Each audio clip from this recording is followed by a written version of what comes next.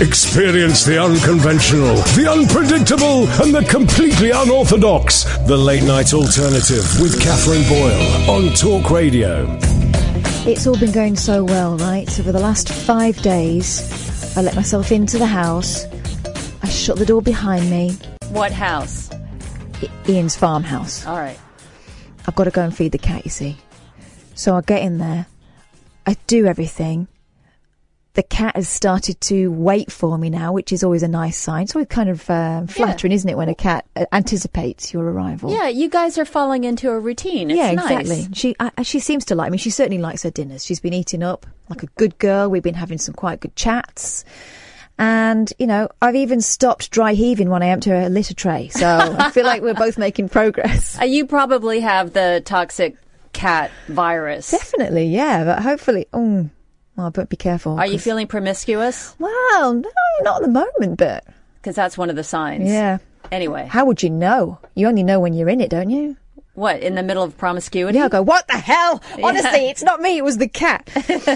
So, I'm doing all this stuff. I'm feeling confident. I'm starting to get a bit flashy. Sometimes today I changed it up a little bit. I went up and said hi to her, and then she came down the stairs with me, and she waited. And I quite enjoyed making her wait a little bit. And she's doing that thing where she's going around my legs in the figure 8 and everything. And she's talking to me. I thought, yes. Yeah. Who's the servant now? You are. I'm still the servant, yeah, but I'm making a meal of it. Okay. So then at one point I had to take something out to the bin outside. And I opened the door, and just as I was about to go out, I thought, one more thing. So I kicked, there's like 2 doors. There's an outer porch, and then there's the main front door. And I thought, so the outer porch door was open. Both doors were open. I thought, just a minute. So I kicked the front door back.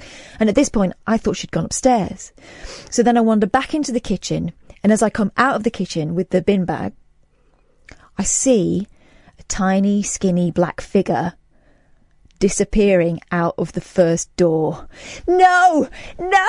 So it was like a slow motion stop as I lunged towards the door. She, in slow motion, looks around like, what the hell? I thought we were friends. Why are you yelling at me? And then she just shoots up the door, shoots up the stairs in the opposite direction.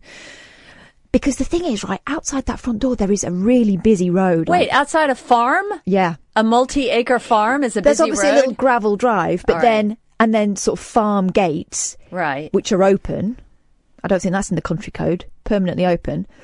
But then there's a really busy road, like it's not necessarily really busy, but people chop down there really fast and you don't get any warning. Okay. So I don't like reversing out there because I can just see someone taking the end of my car off at some point. Yeah.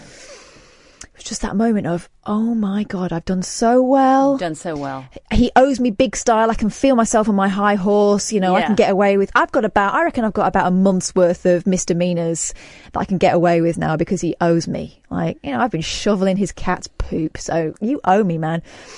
And then I just saw that higher ground slipping through my fingers as I had to explain to him that I let the cat out and she... Yeah, cat burger. Anyway, it didn't happen. Good. She cheated death. And I cheated. Well, I cheated probably getting. He would not want to work with me anymore. If anything happened to that cat on my watch, it would be over. We would be done. I mean, if she just died of natural causes, that's one thing. But if my negligence, loosey goosey just left the front door open, and she got creamed by a horse trailer on the main road. And yet it's so like me to do something stupid like that. Are you clumsy? Yeah, you're kind of a clod. I'm kind of. Just one more thing. And that's the moment when I get fast and loose with the routines. That's when things go wrong. And of course, it would be one of those things where you go, and I didn't even need to do it. Why on earth did I turn around and do that again? Anyway, so the good news is there is still a cat, and the good news is I don't have to tell him that story. So no one tell him that story. And also the other good news is that you don't have to feed her anymore. No, I'm going to kind of miss her. I gave her a double dinner today. Is that about right? Yeah. He's not back till late tomorrow. So I thought double dinners. Can cats like wean themselves? Can they wait, or will she just eat the whole lot and throw up or something?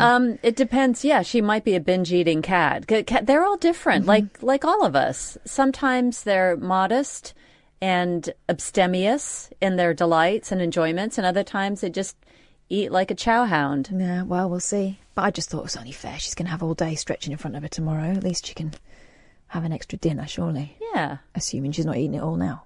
Like the kid on the school trip who eats his sandwiches just as the car is pulling out of the driveway. Oh, that's me. I eat all my popcorn before the commercials have finished, before a movie. Can't help it, can you? It's just the old hand-to-mouth action. Hey, Alan Caddick. Hey, Kath. Hi, Katie. Hi, Alan. What's going on? Well, I just want to say my main man's back on the phones. Who's that? Sam. Oh, yeah, Sam is on the phone. Well, do you know Sam is producing the show tonight? Lord, covering for you. Yeah. But Monday will be back to normal with the governor back. Yep. I wonder where you've gone this week. Well, I'm sure he'll tell you if it's any of your beeswax, which I doubt.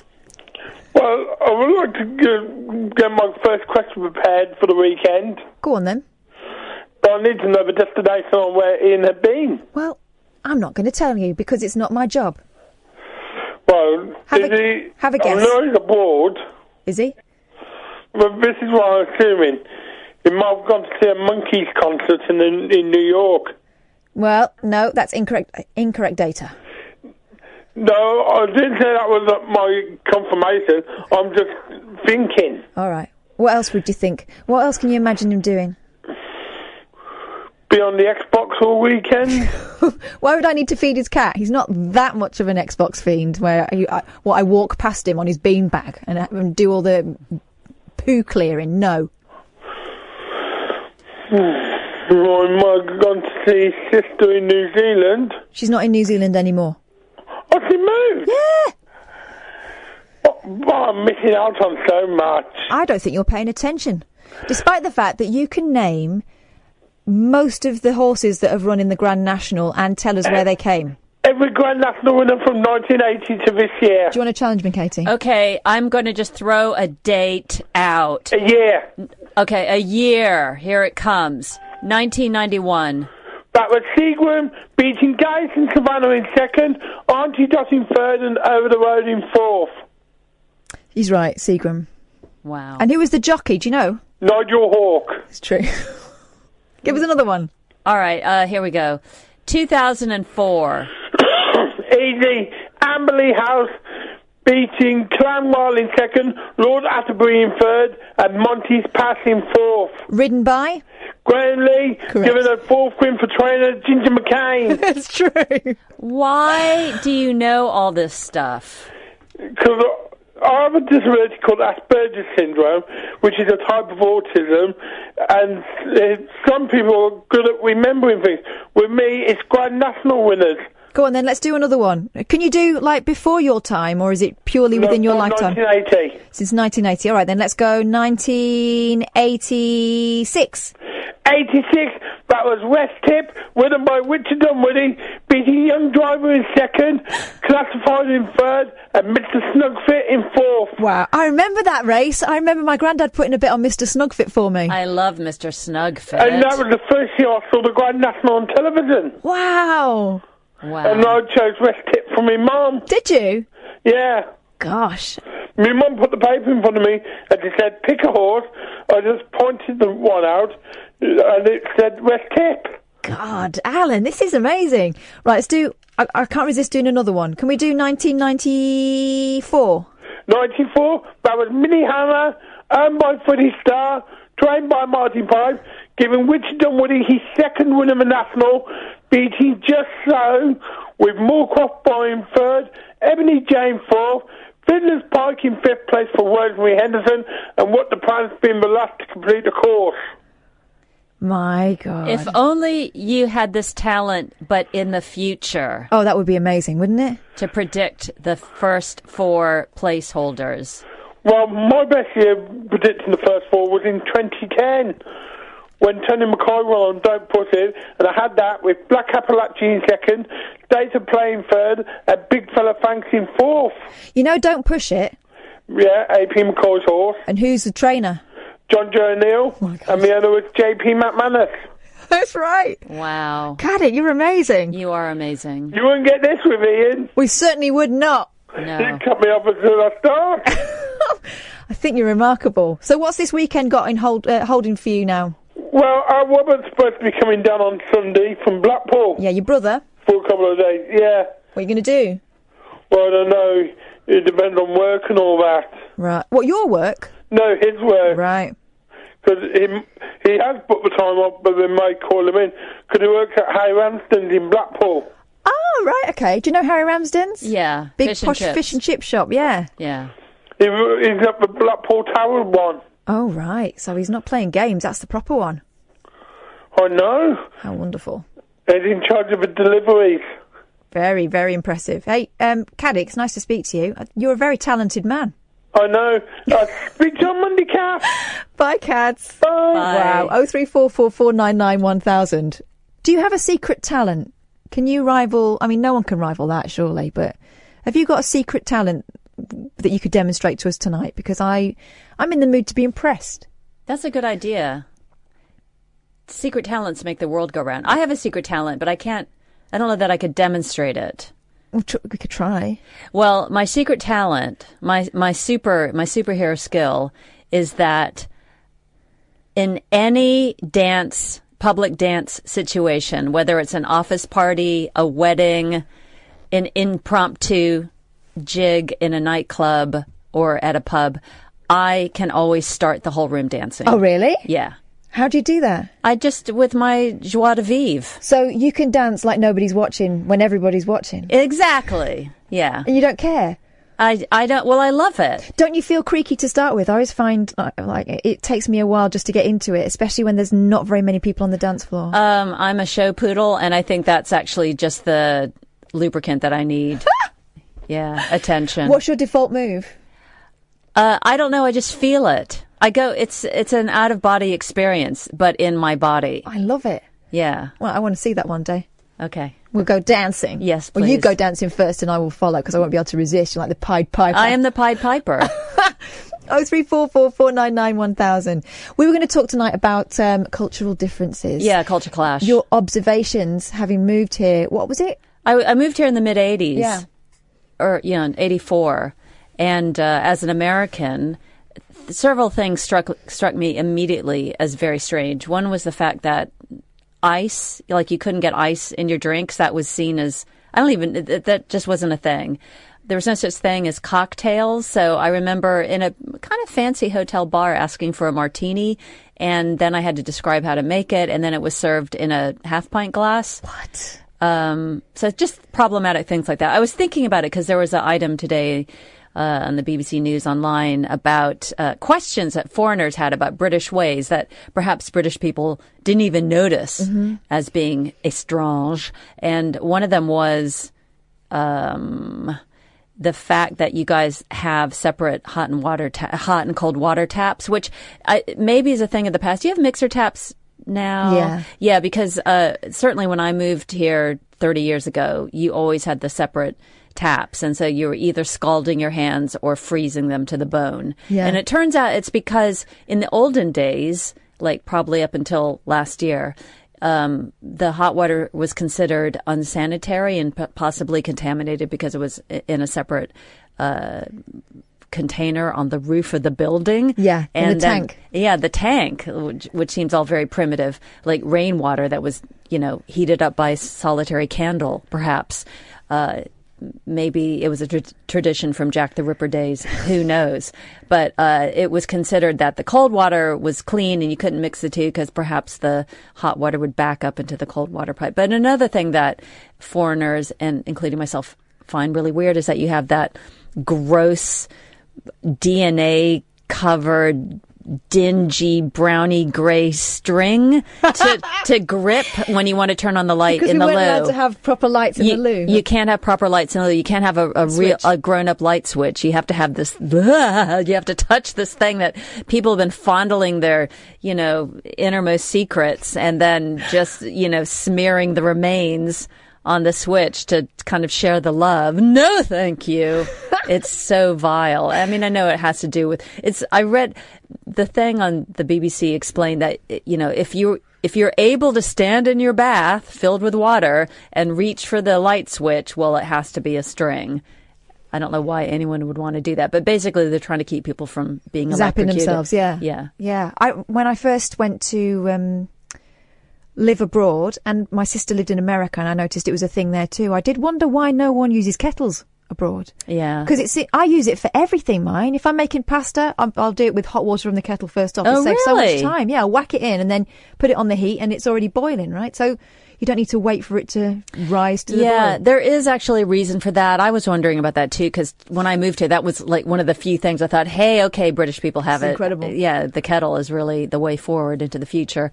Well, it turns out it's because your voltage here is a lot higher. So once you turn on a kettle, it's very efficient. The water boils quickly. And you can buy kettles, electric kettles in America, but it takes a lot longer, uses up a lot of electricity. So we use the microwave. What, even for cups of tea? Oh, especially for cups of tea. Oh, that's heathen. You just put your cold water in a mug in the microwave and set it to like 1 minute, 10 seconds. Or maybe 2 minutes. You know, I bang on about our friends over in New York, Keith and the Girl, that have a podcast. Yes. We went to record, the first day we met them, we went to record a podcast with them in their studio, which is amazing. It's like they sit opposite each other. They go there every day. They've got their whole setup thing. They were able to like stream before people were streaming it. You know, they're just brilliant. And they had this coffee machine, and one of their producers said, "Can I get you a cup of tea?" And I was like, "Yeah, that would be lovely." Been in New York for about 4 days at that point, and I don't know, I'm not really that crazy about cups of tea, but there's something about not having had one for a while that makes you really fancy one. So she went out and brought back this cup of tea really proudly and said, "And I put the frothy milk in." Oh, no. What are you doing? I drank it out of politeness. Oh, my gosh. But she is labouring under some heavy misapprehension there that's okay. I know somebody who had an electric kettle, and because she knew what the score was with those kind of things, having lived in Britain, and a relative of hers came to stay, saw the kettle, plugged it in, turned it on, and put it on the hob. That is overdoing it. Talk about overkill. Did she stop her before it melted all over the place, or did it? I didn't hear the end of the story, but that was all I needed to hear. Crappy cup of tea. I just thought of another disgusting thing that you British people do that I don't understand. And in fact, I put it on my Facebook to ask people, why the heck do you guys do this? And nobody came up with a consensus, which is the plastic tub that you put in the sink that gets all the scum underneath, like the horrible pond scum that collects underneath. So it's like this vat that you put you're like rinsing off the dishes. You don't put the dishes in it, or you might, but it collects in the water on the bottom all the food particles that get washed off, and then underneath there's a scum. And I asked my Facebook friends, and everyone was defensive. Like, no, it's a perfectly good idea. The washing up bowl. And yeah, the washing up bowl. And perhaps listeners can, enlighten me, because God knows I need it. But they couldn't reach a consensus. So some people said, well, obviously it's there to conserve water back in, like Britain was like a second world country up until like 1999, like in terms of like, we have meters naturally in our bed sits and things like that. And, separate hot and cold taps and no dryers. That was another big thing. Maybe a washing machine if you're lucky, but no dryer. So you can just wear your mildewy clothes until you just die of stank. But, so people were like, well, obviously it's to conserve water, hot water or something. And then other people were going, no, it's so that if you drop your china, it doesn't break. Oh, I hadn't heard that one before. People had just said all different things, and all of it is not plausible to me. It all sounds like bullshine. I have no idea why we do that, and you're right, it doesn't seem right, because at least with this, it's always slightly smaller than the sink, so the saving water thing doesn't run with me. That's it's slightly less, it's like a centimetre all the way around. No, that's not going to work. I have no idea why we do that. I mean, I where I'm living now, I don't have a double sink, because that's also another American thing. You got to have a double sink. So I have a But is that a kosher thing? No, it's just a sensible, like a ergonomic thing where your dirty dishes can go on one side, and then you can do your washing and rinsing your vegetables and your hand washing or whatever it is on the other side. So I do have a washing up bowl, but I have it set to one side of the sink where I put all my dirty dishes so I can keep the sink clear for my sink business. So washing an apple, washing my hands, rinsing out something really quickly. Sink business. Sink business. Very important business. But yeah, the washing up bowl with that just gave me the shivers. And people just loved just kept it there. We're growing that culture on the underside of the plastic bowl. Yeah, that is a thing, isn't it? That sort of slimy. Is it soap? Is it the remnants of something you ate? Is it a mixture of both? Is it is it some sort of alien culture? I think it's actually the start of, after the nuclear holocaust. It's really, you can recreate Britain from that. Yeah, so I think it's actually probably a good thing scientifically. Like a primordial soup. Yeah, that's it. It's the ooze. Well, when it all comes down, then you can thank us for being weird and having these bowls, because there are loads of them around and they're covered in that crap, and it's going to save the planet. 03444991000. You're listening to Talk Radio, and this is the Late Night Alternative. The Late Night Alternative with Katherine Boyle. You never know just where the conversation will take you. On Talk Radio. Right. We've been talking on and off all week about, modern dating, and the fact that these days you often have conversations for a good month or so with someone you've never met before you get around to meeting up in person, right? And these are online conversations. These are online, yeah. So there's this article I found the other day, and we haven't got to it yet, and it's from the Mirror, about hilarious conversations, Tinder conversations of the past, and the reason why the relationships didn't work out. So let me find it here for you, and I'll tell you all about it. But have you ever got cross-wires, text-wise? A friend of mine did, but it kind of worked out for the best. You can dictate your texts. Yeah. Well, a friend of mine was newly single, and he'd been married for a while, so he was completely rusty with the whole dating game. And so he started going out with this woman, and they had been out a couple of times, and he just wanted to send her a nice little thank you text after nothing had happened. Nothing sexual had happened at that point. It was just all kind of hotting up. And he wanted to send her a little appreciative text to let her know that he'd had a nice afternoon. So he did it via the dictation thing on his phone. And what he wanted to say to her was, thanks for this afternoon. How about next week? XXX, right, is what he said to his phone. Yes. What his phone sent to her was, how about next week? Expect sex. Oh. Yeah. But apparently she quite liked that. Oh. So it worked out well. Yeah, it did. Yeah, she thought it was hilarious. But so there's this article here. When you match, expect sex. I'm just laughing about that. Expect it. It's going to happen. Yeah, it's a positive. When you match with someone on Tinder, that first conversation is all about usually scoring a date. Most people go with a simple hello to start off a conversation, but it's hard to predict how things could take a wild turn. For the 12 people listed below, they've done one of these great listings. Things certainly got weirder than they ever could have expected. Topics like murder and childcare entered their conversations through completely random ways, leaving them wonder how they got so out of control. So here we go. The woman starts this conversation. How tall are you? 6'3". Why? Oh, good. Yeah? How heavy are you? What? What are the numerical digits that appear on the scale when you proceed to apply your weight into it? Why does that matter? Why did my height matter? # double standards. Yeah. Kind of he's being testy. He is a little. Yeah. Also, 6'3". That's something to boast about. I'd want people to ask my height if I was 6'3". I guess. I don't know. Yeah. I guess. Right. How about poetry? I mean, poetry is always the way, right, to impress a stranger? No. So here's one. Roses. This is in the blue side. Roses are red, violets are blue, just like the Titanic, I'll go down on you. That's the opener. I think that's a little bit much. So that's the response is, daisies are yellow, ferns are green. That might have been the best pickup line I've seen. What, they were a meeting of the minds on that one? Trashy. So blue comes back. Carnations are yellow, lilies are white. Let me get your number and let's hang out some night. Grey, these poems are really beautiful. They leave me wanting more, so I guess I'll just go for it. Huh? What? That's the end. And meet you on the floor.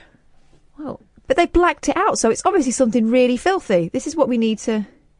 Yeah, at least some asterisks so that we can do the word game ourselves. What a waste of time. I'm absolutely outraged. I'm writing a letter to the editor. Oh, here's Sam, and Sam knows. Get on the microphone. Sam reckons it's probably a phone number. Yeah, that ends in a 4, because you'd like to think that would then... Okay. Thank goodness Sam's Thank God here. you're Makes here to sense. translate these things for us. Man alive. I was thinking, what? Oh, so that's why it's blacked out. So we all can't call and recite poetry to her. Because apparently that's what floats her boat.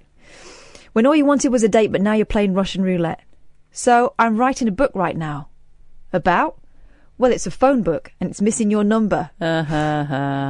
So she sends 2 phone numbers. One of those is mine. One is my dad's. Good luck. That is a Russian roulette. Yes. All right, here's one. That escalated quickly. Tinder is telling me to think outside the box. Oh, God, really? Tinder is telling me to think outside the box, but all I can think about is being in yours. That's honestly one of the worst I've heard. All righty, show me what you've got. I'm probably more lenient judge than you are. How's your relationship with your father?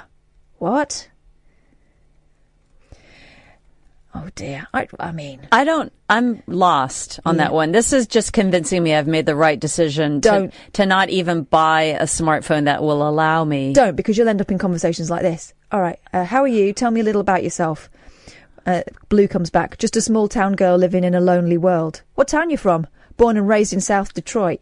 Nice. What brought you to Chicago? Took the midnight train going anywhere. Yeah, right. When are they... Oh, man, why can't people just talk to each other like, human beings instead of being knobheads? Frankly? All of this stuff just makes... There's a reason they're single. They deserve it. Yeah. No, they'll... I don't know. It all makes me want to take a nap. I'm obviously co-opting, or not co-opting, but I'm getting out of the 21st century. I'm too much of a steampunk. Yeah. I'm too much like 1970s with a sprinkling of 2001. Did you see Mr. Three Doors Down today? I didn't, and I looked for him.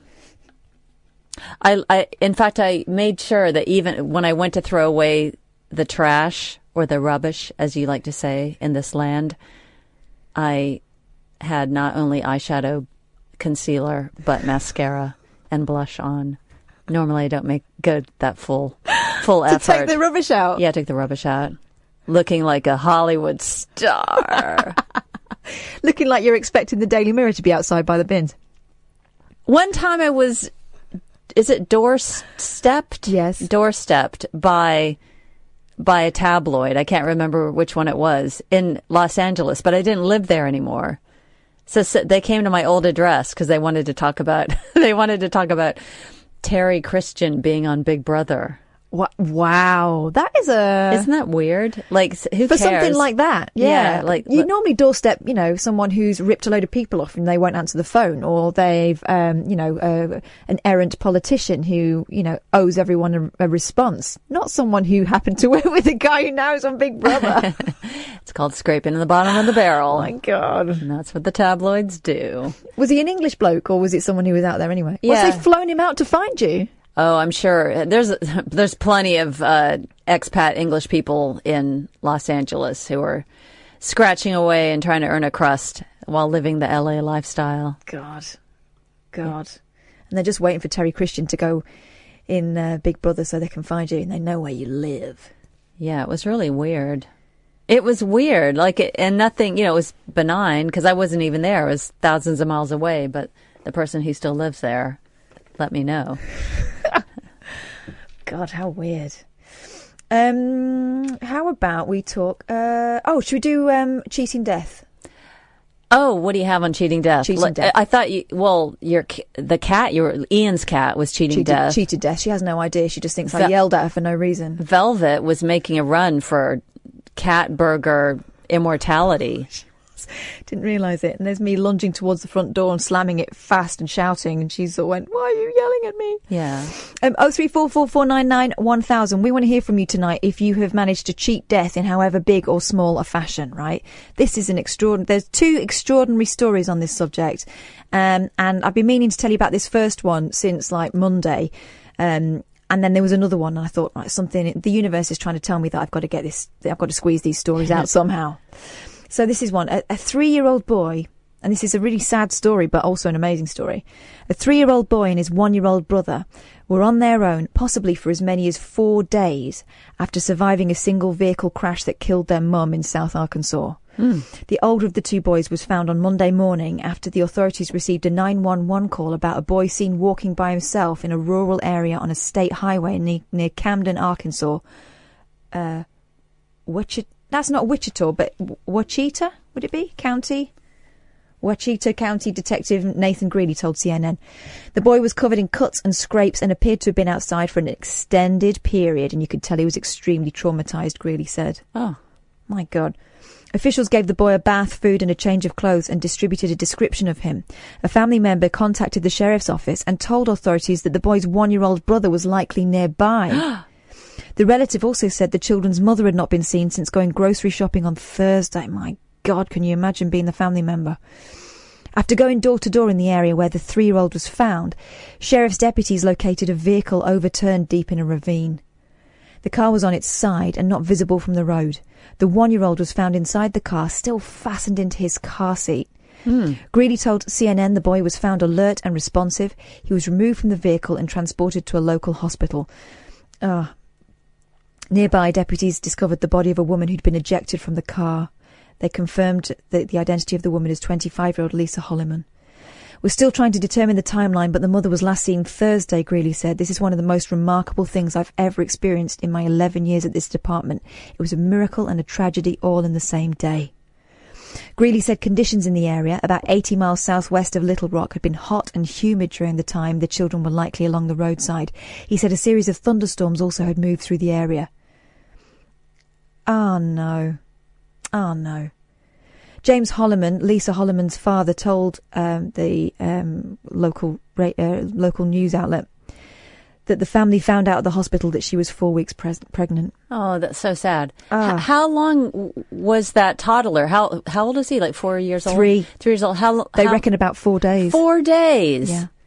Yeah, could have been 4 days. I think it's... this is like neither here nor there really, but how weird that somebody just got a phone call. Like, wouldn't you scoop up a child that you saw wandering along? Yeah. Like rather than just calling in and I've just seen a kid wandering about. Yeah. Like, yeah. Wouldn't you say, hey, where's your mom? And are you okay? And because this isn't that thing, right, where I've spoken to people and I've kind of experienced it a little bit myself, where you're in a supermarket and there is a lost kid and they're crying for their mum. And I know men in particular these days feel uncomfortable about approaching a kid that's not theirs, taking them by the hand and taking them to to a place of safety, because they feel like assumptions are made and that we're living in a world now where people are suspicious like that. I remember seeing a kid in a trolley, a supermarket trolley, and the mum was distracted with something else, and she'd let go of the trolley and it was rumbling down the car park, and I grabbed it and kept it out of the road. Yeah. And it was only when I looked down at the kid's terrified face, because she was thinking this woman's snatching me or something, I realised what it could look like, And although I think with the woman there is a level of society kind of expects you to nurture like that, whereas with men there's this suspicion that's really sad, because there are loads of really good dads out there and comparatively not that many perverts, and also there are an equal number of there are also female perverts out there, so if anyone's going to be suspicious we should all be suspicious, but for the most part people are good. So I wonder whether it was that thing of I don't want to pull over in my car and talk to some kid, but he's tiny, he's 3. Or you could just pull over and wait with the child in the area. Yeah. But, oh gosh, and to what do they attribute the children's survival? Just the fact that they're young and bouncy and... They just don't know. He was out of the car. The youngest was still strapped into the car. Yeah. I'm guessing once it's in a ravine, no more harm can come to the vehicle. So he would have had to climb out of that ravine as well. And the fact that he made his way to a road is very lucky. Because he could have been wandering around in the woods or something. It's incredible. That poor kid, the poor family. I mean, it's so sad, but... They're lucky to be alive. Yeah. You hear things about children surviving stuff like this quite frequently, or falls and stuff, because they don't brace and they don't anticipate impact because they have no experience of it. So they just go floppy and then that saves their bacon. But yeah, what an amazing story. What a sad story too. Oh, Matt's on the phone. Hey, Matt. Yeah, this didn't go dark at all. No, hi, ladies. Hi. Well, we're trying to lift it as well. I mean, good news. The kids are okay. Good. Let's not think about the rest. Oh, Lord. Let's talk about something else depressing. Let's talk about my dating life since we're talking about Tinder okay. Yes, please. It's really Inform not us. that exciting. Oh, really? No, God, no. I actually had to delete the apps because it just got too depressing. Oh, how come? Because two things. One, it feels as if it is being in a bar or a pub or any sort of public place in real life half the time, in the way that it is so vain and you can easily just say yes or no completely to looks and not paying attention to anything else. And it kind of messes with your head a bit. It's very odd, the dynamic that it can play with you. And honestly, too, it's awful. It's nowhere near as much fun as I thought. And I think lately what I've been doing with it is kind of just seeing in different cities that I travel to how dating profiles are different. Right. And because in every place there's such a unique world of how people interact on it, what people say in their profiles, what they do. And it's, in my hometown of Cleveland, it's all about, or New York, it's very witty, it's a bit clever, same here. Toronto and Montreal a bit, but you go to some, a smaller city, and it's very much, it's almost as if it's like shopping at a store. It's like walking into a Tesco and saying, I want this type, I need this to make this happen, and I need this type of ingredients all put together, and if I can't do that, then I'm not interested. Because you'll see, looking for a man that has his stuff together. I don't have kids or don't want kids, don't need drama.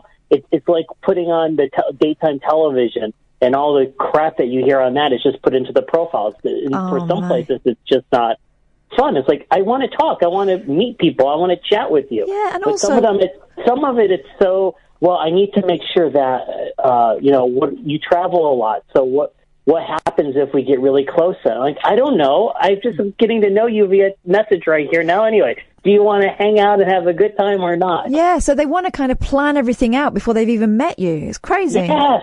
Yeah, I don't know. We're not talking about marriage and figuring out what colors we're going to have at the wedding reception right now. I just want to know where we're going to get a drink on Friday and have a good chat, and hopefully I can make you laugh and we can have a good time. That's what happened to that old school way. And what's funny is that once I deleted them, then I realized that actually meeting people in person the old-fashioned way and talking is such a night and day difference, and so almost refreshing all over again, because I can just be me, and they can make that instant judgment of whether they're interested or not, and I can do the same vice versa. You're not judging it based off of exact colors and clothing and photos. It's like statistics. It's like lining up statistics and, like you say, ingredients. And I think the thing about meeting somebody in person or meeting anybody for the first time, even if it's not going to go anywhere, it's fun to have that little sparky exchange and a little bit of flirtation. It's life affirming. And also that moment you'd think, wow, I find you really attractive and you're completely different to anyone I've ever met before. So you're not going in with a preconceived notion of what you want. Yeah. That's trying someone out. What's wrong with that? Trying something out and seeing where it goes. There is a whole industry of ghostwriters and people that write these profiles. What? People that write messages. A friend of mine ran a business for many years. She shifted her thing. She wrote a whole book on it. She had a staff of people that would actually help write the messages. So I don't even know half the time. I'm a clever, creative writer. I like to think I am.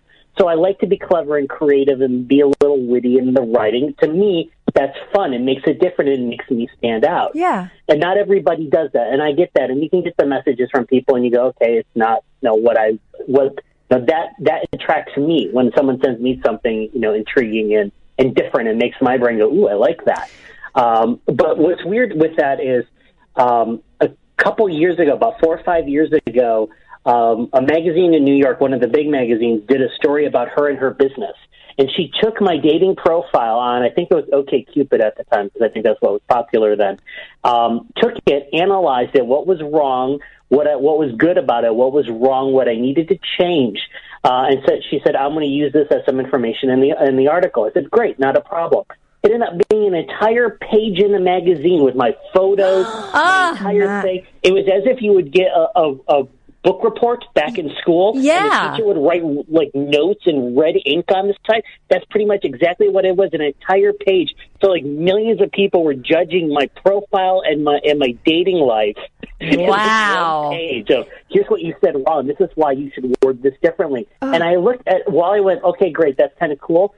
The ridiculousness that we have to analyze.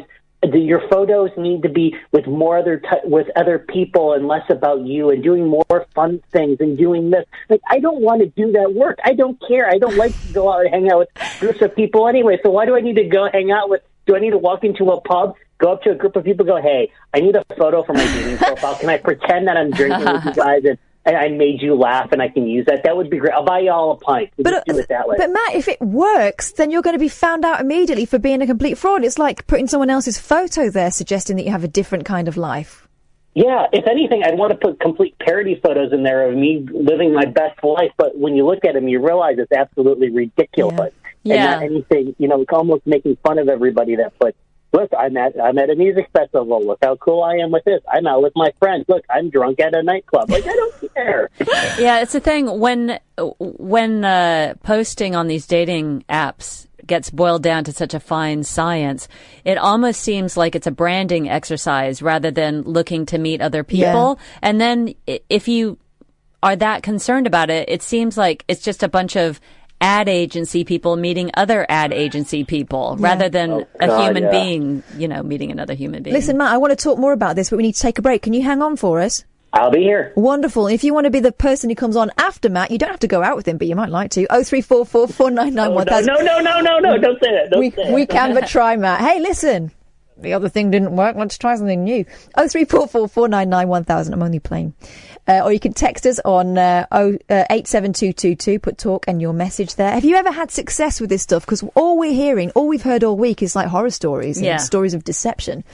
Or you can tweet us at Talk Radio, at Flippin' Kath, or at Katie Puckrick. Because it's me, Katherine Boyle, and Katie Puckrick. And we're here with you till 1 o'clock this morning. Give us a shout. The Late Night Alternative with Katherine Boyle on Talk Radio.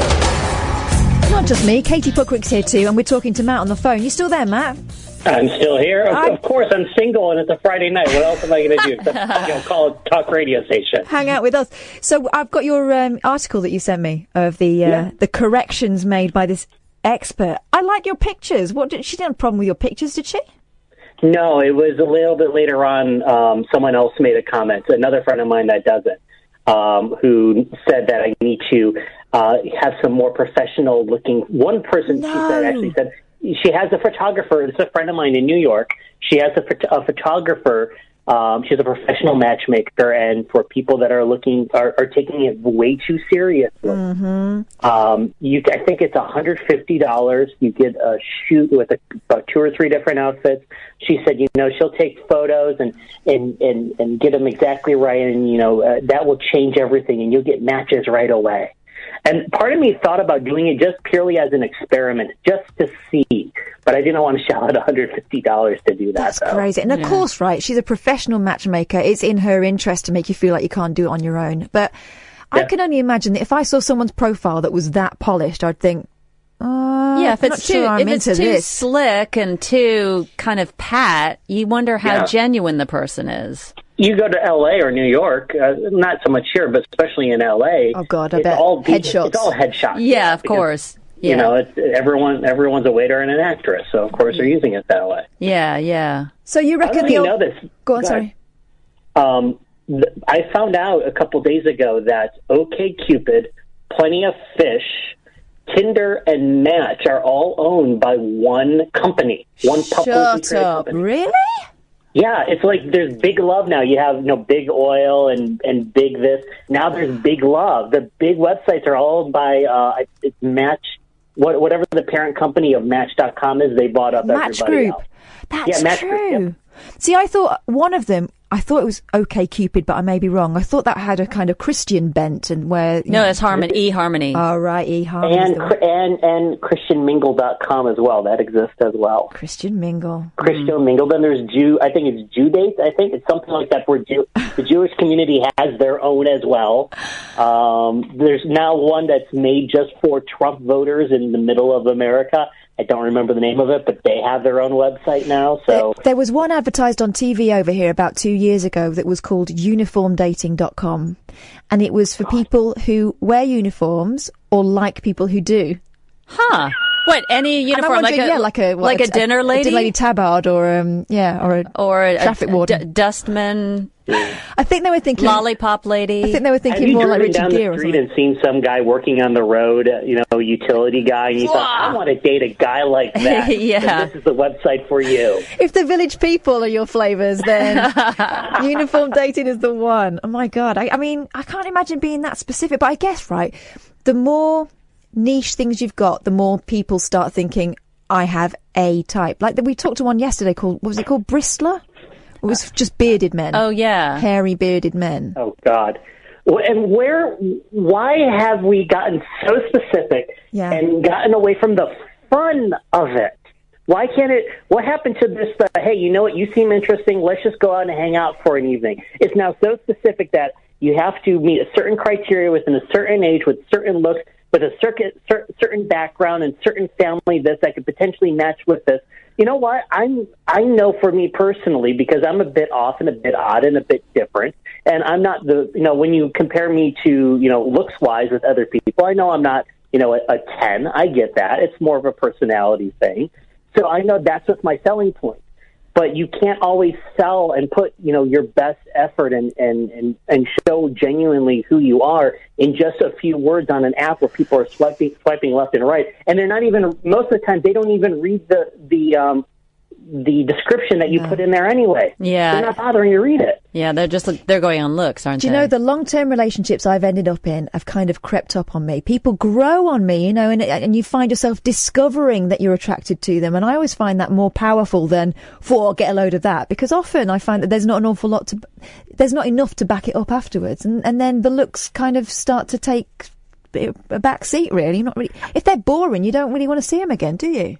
No, not at all. It goes the same, for the opposite sex as well. It's the same exact way. I've gotten to the point now where my description in my profile now says I put a kind of a starter for two reasons. One, just to be different, but B, I'm also curious to see who actually reads it. So it has, I think it's my slogan of endlessly curious about everything and everyone. Mm-hmm. Then I say, tell me what's the most embarrassing song you've ever downloaded on your phone. Oh, that's just good. As a basic question. And probably for those that have messaged back, maybe 30 or 40% at most actually respond to it. So I don't think most people are actually reading the actual description. It's just swiping through, seeing photos, and see where it goes. Oh, I guess so mindless, surely. But I don't know. There are people listening to this now, and it's worked for them, but they're not phoning me because obviously it's worked for them, if you know what I mean, Matt. Maybe they're too busy. 03444991000. I wish you luck in your quest, but I'm thinking it's going to happen when you relax, and you seem to have found that the old-fashioned way is the best. I'm not worried about it. It's one of those, I'm enjoying it, having fun, and I'm doing my own thing and building stuff and all. And when it happens, it happens. I'm not forcing it. And, in the meantime, you use the apps and just have fun. And it creates some odd stories and interesting people to meet, even if it doesn't go anywhere. You can't force it. It's all in fun. What's the strangest thing that's happened to you on a date, or most awkward? Most awkward thing. Finding out that she was an old friend of an ex of mine that I had a really bad falling out with. Just did not know because they grew up in the same part of the Midwest. But I met her in New York, where my ex lived for a bit as well, and that's where she and I dated. Oh, man alive. So, yeah, that was just a tad bit odd. And how soon into the date did you discover that, or was it a while? It was probably maybe a half hour or something. We were just talking about because she lived and my ex lived in one big major city. She lived in Detroit. I lived in Cleveland. And they're about 2.5 hours apart from each other, and there's a bit of a rivalry between the two. So she brought up Detroit. I said, oh, we're in Detroit, blah, blah, blah. Oh, that neighborhood. Yeah, my ex went to school there. My ex went there. I'm like, oh, and then you kind of figured it all out. And, I mean, what are the odds? What are the odds? That made it interesting. They weren't really close or anything, and it was fine, but that was odd. There was one that was really, really bad, but it is not something I can say on the radio at all. Okay. It's that bad. So I'm intrigued, and that's the story I want to hear, but maybe for another time. Yeah, that'll be for another time. Really quickly, I've really enjoyed listening to both of you all week. This has been a lot of fun, and thanks for letting me call in. It's been so fun to talk to you. Absolutely. Enjoy this. Cheers, Matt. We'll speak to you again. Have a great night. Bye, you too. 0344 499 1000. We're yet to hear from someone who has used the app to their advantage and it's worked for them and it's found them the love of their lives. We're equally interested in the awkward stuff too. Yeah. If you want to give us a shout, we'd appreciate it. 0344 499 1000. Also, have you cheated death, right? It can be in a massive way. It can be in a tiny, almost insignificant way. You know what to do with this stuff. Give us a shout. 0344 499 1000. You'll be talking to me, Katherine Boyle, and her, Katie Puckrick, on the Late Night Alternative, and we are waiting for your phone call. The Late Night Alternative with Katherine Boyle. You never know just where the conversation will take you. On Talk Radio. I've been lost when I was a kid, but this story from Russia takes the cake, I think. What's the story? We were talking about, earlier on we were talking about the kids that were found and their mum had been killed in a car crash, right? And it's kind of amazing that they'd survived it. Cheating death. This is a girl who, a teenager, 15, Svetlana Evai. She was lost in the Arctic for 2 weeks. Right? What? School trip gone wrong? No, she's from a nomadic tribe. So, I think that gives her the edge. Wait a minute. No, she's not a very good nomad. Nomads aren't supposed to get lost. Well, they're supposed to wander, but then, they're not supposed to get lost. She managed to avoid bears and wolves as she wandered around the remote area in northern Russia trying to find her way home. Her survival's been hailed as a miracle, as it also emerged that she survived freezing temperatures overnight when she was only 7 miles from her family home.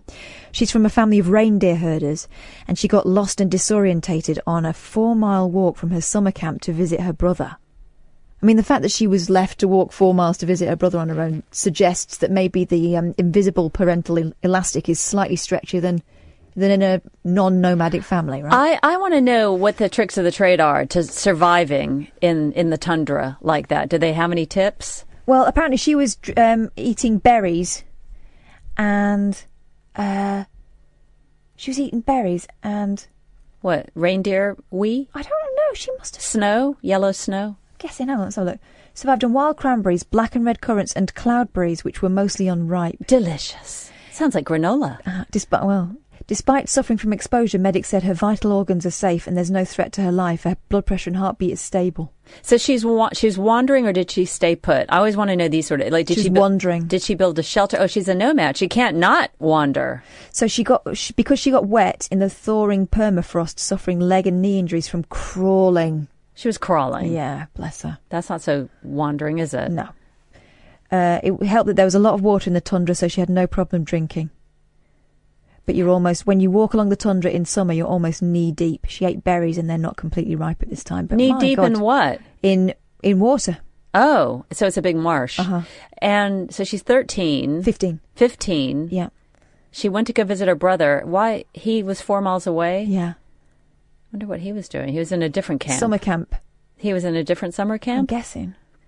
I mean... The reindeers went AWOL, and they were all chasing after the reindeer. It's incredible. It's incredible. And I think I let my kids go around the corner to their grandma's house, right?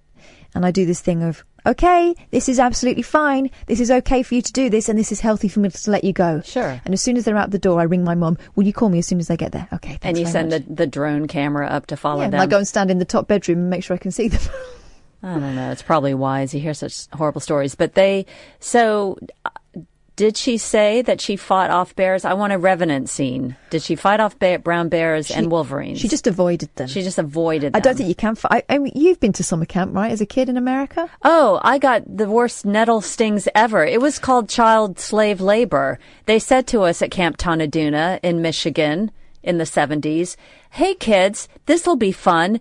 Go clear that hillside of nettles. What? For a future amphitheater for next year's kids. So we got no benefit from it. And we just obediently did it, and nettle stings everywhere the skin was showing. Incredible. Yeah, so I wasn't happy about that, but at least we did get a good meal at the end of the day, and I didn't wander for 4 days. Did they use their own names? The counsellors? Oh.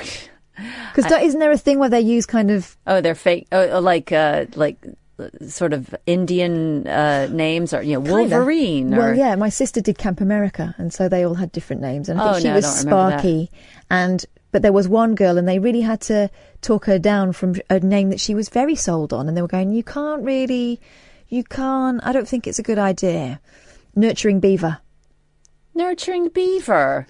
She's looking at the qualities invested by Mother Nature on these beloved dam-building rodents. Yeah, but these were city kids, and it just wasn't going to fly. It wasn't going to fly. I had a teacher in 4th grade, and that's when you're 9 years old, and her name was Mrs. Kumm. Kumm. And I figure... She didn't call herself Kumm? No, Mrs. Kumm. And the thing is, if you want to warp young minds and be a school teacher, and your name is Mrs. Kumm, you can't really teach children older than 9 years old. No. And even 9 was probably pushing it. They start to get wise to this stuff. Yeah. No, so I'm impressed with the nomadic teenager who found her. How did they find? How about the nomadic parents? How good were they at? I wonder how long it took for them to realise that she probably does not have a mobile phone, I'm guessing. Like kids these days, when they go around the corner, they get these phones because it's for their safety. No, it doesn't say anything about her parents being... Hang on, let's have a look. I am interested in all these details because the life is so different to anything that we would have experienced. So, well, here's the thing. The rescue team arrived after 3 days. Oh, they called in a rescue team. But it took another 12 days to find her, despite the fact she was only a few miles away. And hope had been running out for finding her alive, with night temperatures dipping to freezing point in the late summer. Her family feared she'd been attacked by brown bears, which were seen roaming in the region. In the end, her uncle found her suffering from exposure, but walking towards him, said her Aunt Irina. Oh, so the uncle. Okay, so the nomads found her by themselves. Okay, good. When she went missing, people were worried because the bears are roaming very close, said one source. She was airlifted to hospital by a search helicopter, reported the Siberian Times. My God. It's a jungle out there, even in the tundra. Look at it, though. I mean, it makes Glastonbury look like Magaluf. Actually, it does look a little bit like Glastonbury. It does. It's like, minus the nudity. Wasteland and tents, and that's the way she lives anyway. So, obviously this kid is made of sterner stuff, but still, that's an impressive survival story. Have you ever had an impressive survival story? Not like that. I mean, I'm not an outdoorsy kind of girl. I got the Gold Duke of Edinburgh's award, but that was largely by just following people who knew how to read maps. But my survival was purely accidental and not down to any kind of grit or effort on my part. In fact, it was down to silliness. And this was a story, I was about 20 and walking down the street with a boyfriend of mine. And as we walked, I kind of shoved him. He shoved me into a wall. And we were kind of having this play fight. And then we carried on walking. And as we carried on walking, about 4 feet ahead of us, a car just came off the road and ploughed into a tree. And it would have taken us out. If we hadn't been messing around, if we'd have just walked in a straight line like regular people, we would have been taken out by that. You would have been a cath splat on the wall. It was incredible. And there would have been nothing we could do about it because it was completely unexpected. He just came off the road and straight into this tree. That is the great pumpkin who oversees all of us having just a little laugh and a little bit of fun. I'm guessing our next caller might have a theory about what was behind this, but I could be wrong. I don't like to judge. But Rainbow George. Hello, good evening. Hello. Do you think there is a great? I know you think there is a greater power. Does it intervene in things like that? Does it stop people being smashed into trees? It does everything. It controls everything effectively. I'm quite convinced that we're all being remotely controlled to think what we think and act the way we act. To me, this is all a mystery play, and everyone is playing the part that they've been scripted to play in it.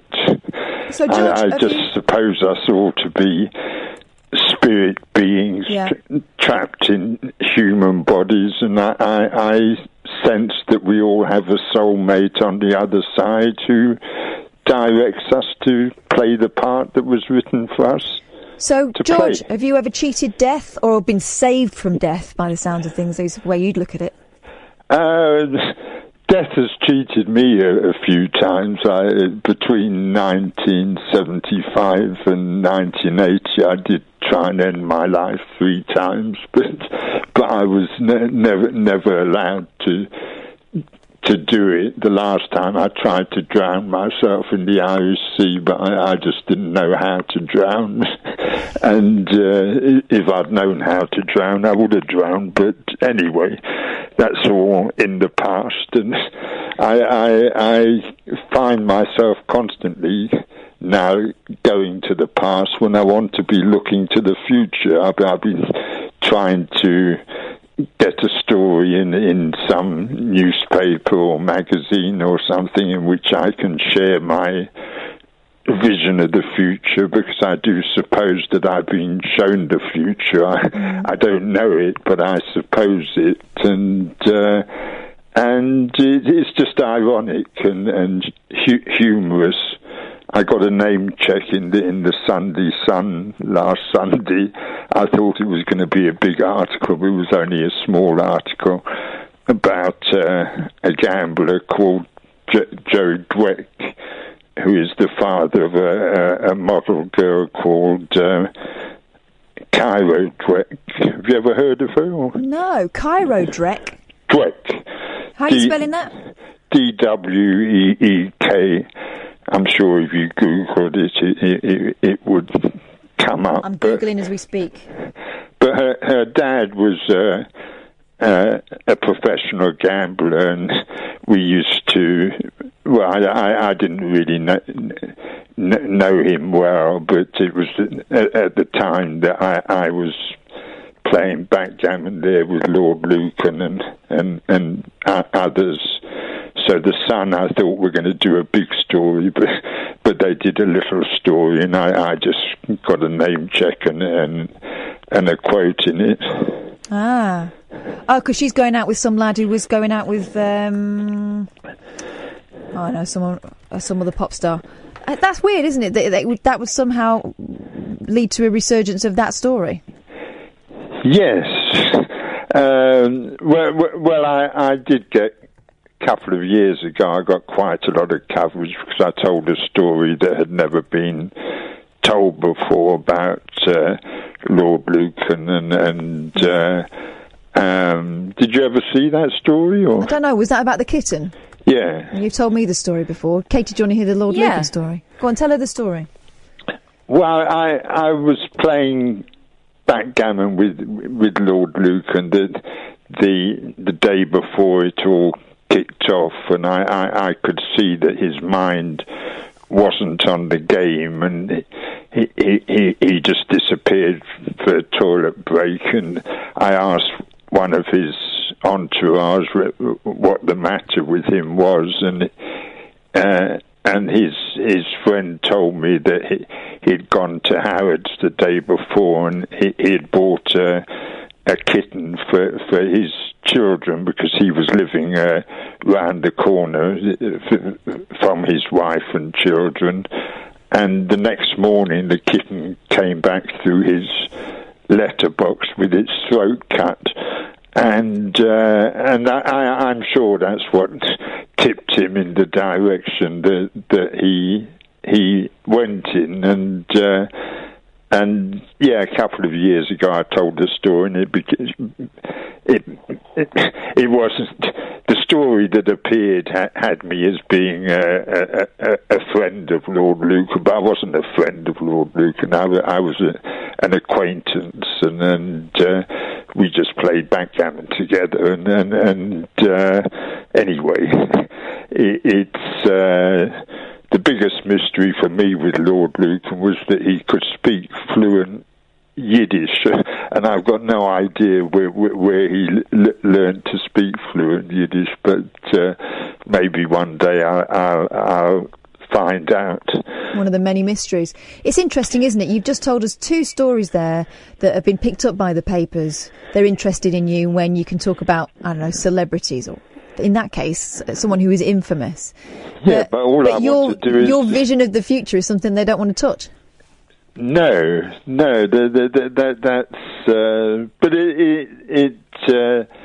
it will emerge. It has to emerge. I have to be here for a reason, and I suppose that reason is to share that vision. I mean, I don't know if Katie can imagine it. I mean, I'm imagining a world that is leisure-oriented and peaceful and harmonious, and no countries, no poverty, no taxes, just one bank with an electronic currency called the Wonder, and everybody effectively works for the bank, and the bank works effectively for everybody.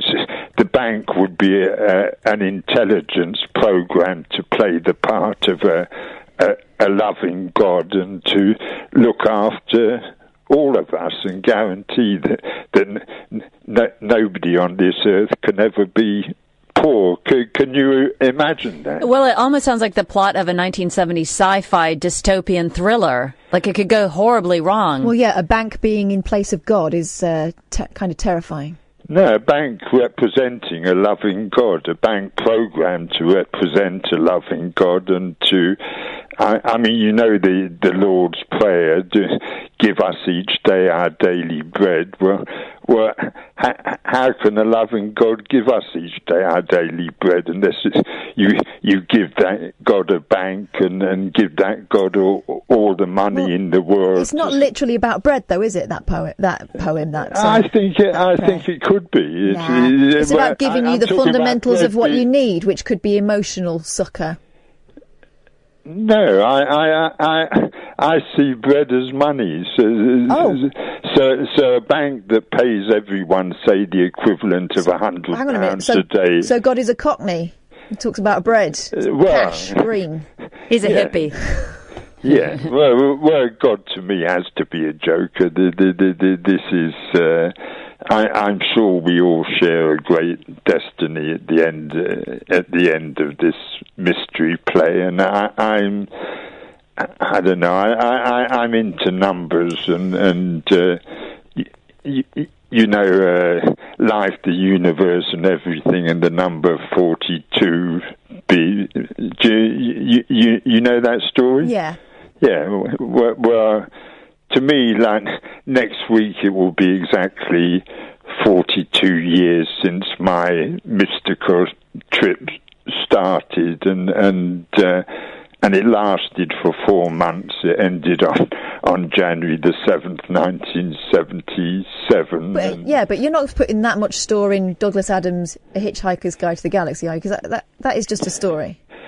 Yeah, he said he meant it as a joke, but I think there is a book coming out that shows the significance of the number 42, and I think it's going to be quite an interesting book to read, and also in the Bible. The prophet Isaiah, chapter 42, there's a few references there to the people of the islands, and I'm quite convinced that the people of the islands are the people of Britain and Ireland, and I'm quite sure that we're going to join together and change the world. And can I posit something that you may be uncomfortable with? Yeah. You were talking about how your purpose, you have to have a purpose and it has to be this. Yeah. What if it isn't? What else is your life about? Nothing. No, this is the only reason I'm here. I mean, I look forward to not being here, But I have to be here for a reason and a purpose, and I suppose my purpose is to share the vision that I've been shown. I mean, my newspaper article would be headlined "Vision or Mirage?" But if enough people can imagine what I'm trying to share, then it will happen. And if they can't? If they can't, then it won't happen. But it's all about imagination. Everything that exists because somebody imagined it or was made to imagine it. It's as I say, this is a mystery play, and whatsoever our fate, I'm quite sure that our destiny is great. Okay. Listen, we're going to have to go, George, but I suggest maybe a plan B might be in order. Such as? Well, something else in your life other than this message. No, I think it's a brilliant message. Oh, yeah, sure, but how long have you been trying to get it across? 34 years. Fallback plan. 42 years with the 6 years trying to write about what happened to me in those 4 months. Every time I talk to you, you seem more and more disappointed that people aren't getting it. No, I'm increasingly happy because I'm sure it's close now. It's for me personally. I mean, I got a little rhyme where ever closer to the end, going round the rainbow bend, my life sentence will soon be over. Looking forwards to being back in clover with my spirit's guide, my soulmate on the other side. It seems morbid. Yeah, it seems like you're not living now. Yeah. You're living for something that's not happened and may never happen. No, I do suppose if there is such a thing as death, that we are experiencing death. It's death of the memory. We've all forgotten who we really are, and where home really is, and it's part of our Creator's humour. Okay, all right, George. Nice to speak to you. All the best. Take care. Bye. Bye. I mean, every time I try, but there's no point. There is no plan B.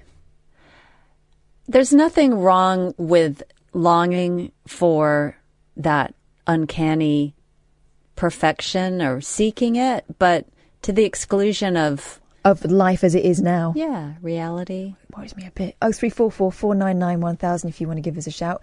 Sheila's going to be up next, and then it could be you. The Late Night Alternative with Katherine Boyle on Talk Radio. 0344 499 1000. We are hopscotching all over the shop, so if we're not talking about something you want to discuss and there's something burning within your soul that needs to be given to the light, then you could always just ring us instead. 0344 499 1000. Sheila's gone again. What's going on with Sheila's phones? Bit slow on the phones tonight, but that's groovy. Maybe you're all, out there, making sedate whoopee. With us in the background. I'm interested in George's notion that, how to be happy, and his suggestion is that you have an all-seeing bank. An all-seeing financial deity. A deity, but it's loving. It almost sounds like a Star Trek plot. Yeah. But it put me in mind of a very interesting man I had occasion to meet last year, Bruce Perry, who's the television explorer. He does The Tribe, doesn't he? Yeah, Tribe, and he's done a show called Arctic, and he travels all over the world and meets interesting people and lives with them and explores their culture, tries to leave a light footprint on the situation. And I interviewed him for the Sheffield Film Festival last year, and it was a packed house, and people were riveted. And he is a very charismatic person. And is he SAS or something? Yeah, he's I think he's ex-Marines. Uh-huh. Yeah, he's totally hardcore, but he's kind of a reborn hippie. He's a seeker. And he's kind of gone on all the rides and done the plant medicine and the shamanism, and he's explored what life can be outside of our rigid Western culture. Mm-hmm. And he said that he feels that he's learned the secret of happiness, And it is a society, I think they might be in New Guinea, who strictly have no hierarchy whatsoever. So the old are no better than the young, men aren't better than women, people with experience are no better than people without experience, which to me is a little bit like, wait a minute, maybe the guy who can catch the food, I'd like to learn from him. Him or her. I want them to be in charge, but no one's better than anybody else. I don't quite know how you could scale it up and make it work for a large group of people, but certainly within this small community. He says they're absolutely happy. There's no aggression and nobody wants anything from anybody else. But is it because they're not exposed to, I mean, we're exposed to a culture of you will be happier when you have this stuff, like consumerism. Yeah. They're living outside that, I'm guessing. So it's about what you need to survive. It's about survival. And comfort. I think for sure, when it comes down to getting through the day with enough food in your belly and, your essential needs being met, then you aren't craving things. But then I'm thinking about, lately there's been, if you've been watching the science news, there's drone footage released of previously unknown tribes in the deforested Amazon, roaming around, and they don't want to, scientists don't want to interfere with them, but they want to know if they're there and if there's any way they can protect them. But alongside of all these stories, there's one about a man who's the sole survivor of his tribe. There were 20 people in his tribe, and decades ago they were all killed. I think it was a case of poachers coming from the outside. And this is in the Amazon, I believe. And all of them were killed. He's the only survivor. And 20 years later, he is still living. And so there was a rare, fuzzy, blurry off in the distance shot of him with he had an axe and a spear. And no one's suspecting at this time that there is a reason he's the only one surviving and everyone else got killed. He had an axe and a spear. No, they say it was poachers. It was because oftentimes that happens where people are coming in up to no good. Either they're, something to do with drugs or, bad guys. And, so there's this one man and they've been the authorities trying to keep an eye on him and looking out for his welfare. And, but the interesting thing about him is that he is not interested in having any care packages or interest or help from the outside world, because look what happened the last time outsiders came into his life. They killed all of his friends and family and loved ones. So no thank you. No thank you. And anytime that somebody from the outside has sort of tried to make a personal approach, he's thrown a spear at him. Like, he's so not interested. He is hardcore and resilient. And so at best they'll leave little, care packages or packages of, equipment and things that he could use to survive. So I think that's quite interesting. Not only is he surviving outside, off the grid the way that is natural for him, but must be so lonely. Well, yeah. I also would love to know what's going on in his mind. How does he occupy his mind? Yeah. I mean, does he talk to himself? He or maybe must. he's in a state now where he doesn't need to speak to anyone. Is he mentally well? Yeah. Or, has he gone to, a different kind of survival plane? When people just get so beaten down by life where they don't give a toss about anything anymore and they don't, they just function. Yeah, maybe he's not even human maybe he's sort of almost become one with the forest and the animals. Like, maybe he's on a whole different Zen plane with existence. That's spiritual stuff.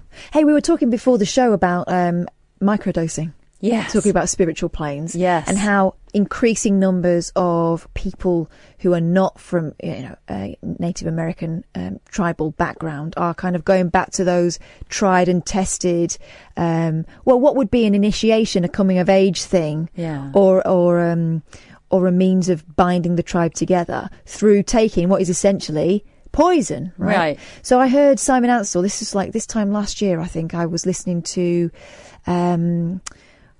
which podcast was it? He was on a podcast talking about how he'd gone to do this kind of vision quest thing with the ayahuasca. And in no way are we suggesting you do this because it sounds hideous, right? But he has a really interesting view that it's helped him with his depression, right? Which sounds crazy until you realise there are loads of people who have the similar view that they're going through this thing, right, where you take this really powerful drug that's been used by tribal people and has killed people, it's got to be said. It's killed people quite recently. You have to be really closely looked after, and even then it may not work. And you may lose your life. You end up very, very sick. Yeah. And that's par for the course. And then you have these visions, and apparently when you come out the other side of it, you may find that you are relieved of some of the symptoms of your depression. Frankly, I'm very sceptical that one-time experience like that can alleviate something that is a really, really heavy disease. But you have a friend or something that's done this thing? Well, there's a couple things. So you mentioned microdosing, and that's actually different to the plant medicine, which is ayahuasca. Now, the microdosing is something that's coming into the mainstream. In fact, I saw a story on, I think it was Scientific American, on it. And a friend of mine is doing that. I've got two friends. I have one friend who does plant medicine, and I have one friend who's doing the microdosing. And the microdosing is taking tiny, tiny amounts of ketamine or LSD, in conjunction with a therapist who's monitoring the trip and then doing a therapy session with you as you come out of the trip.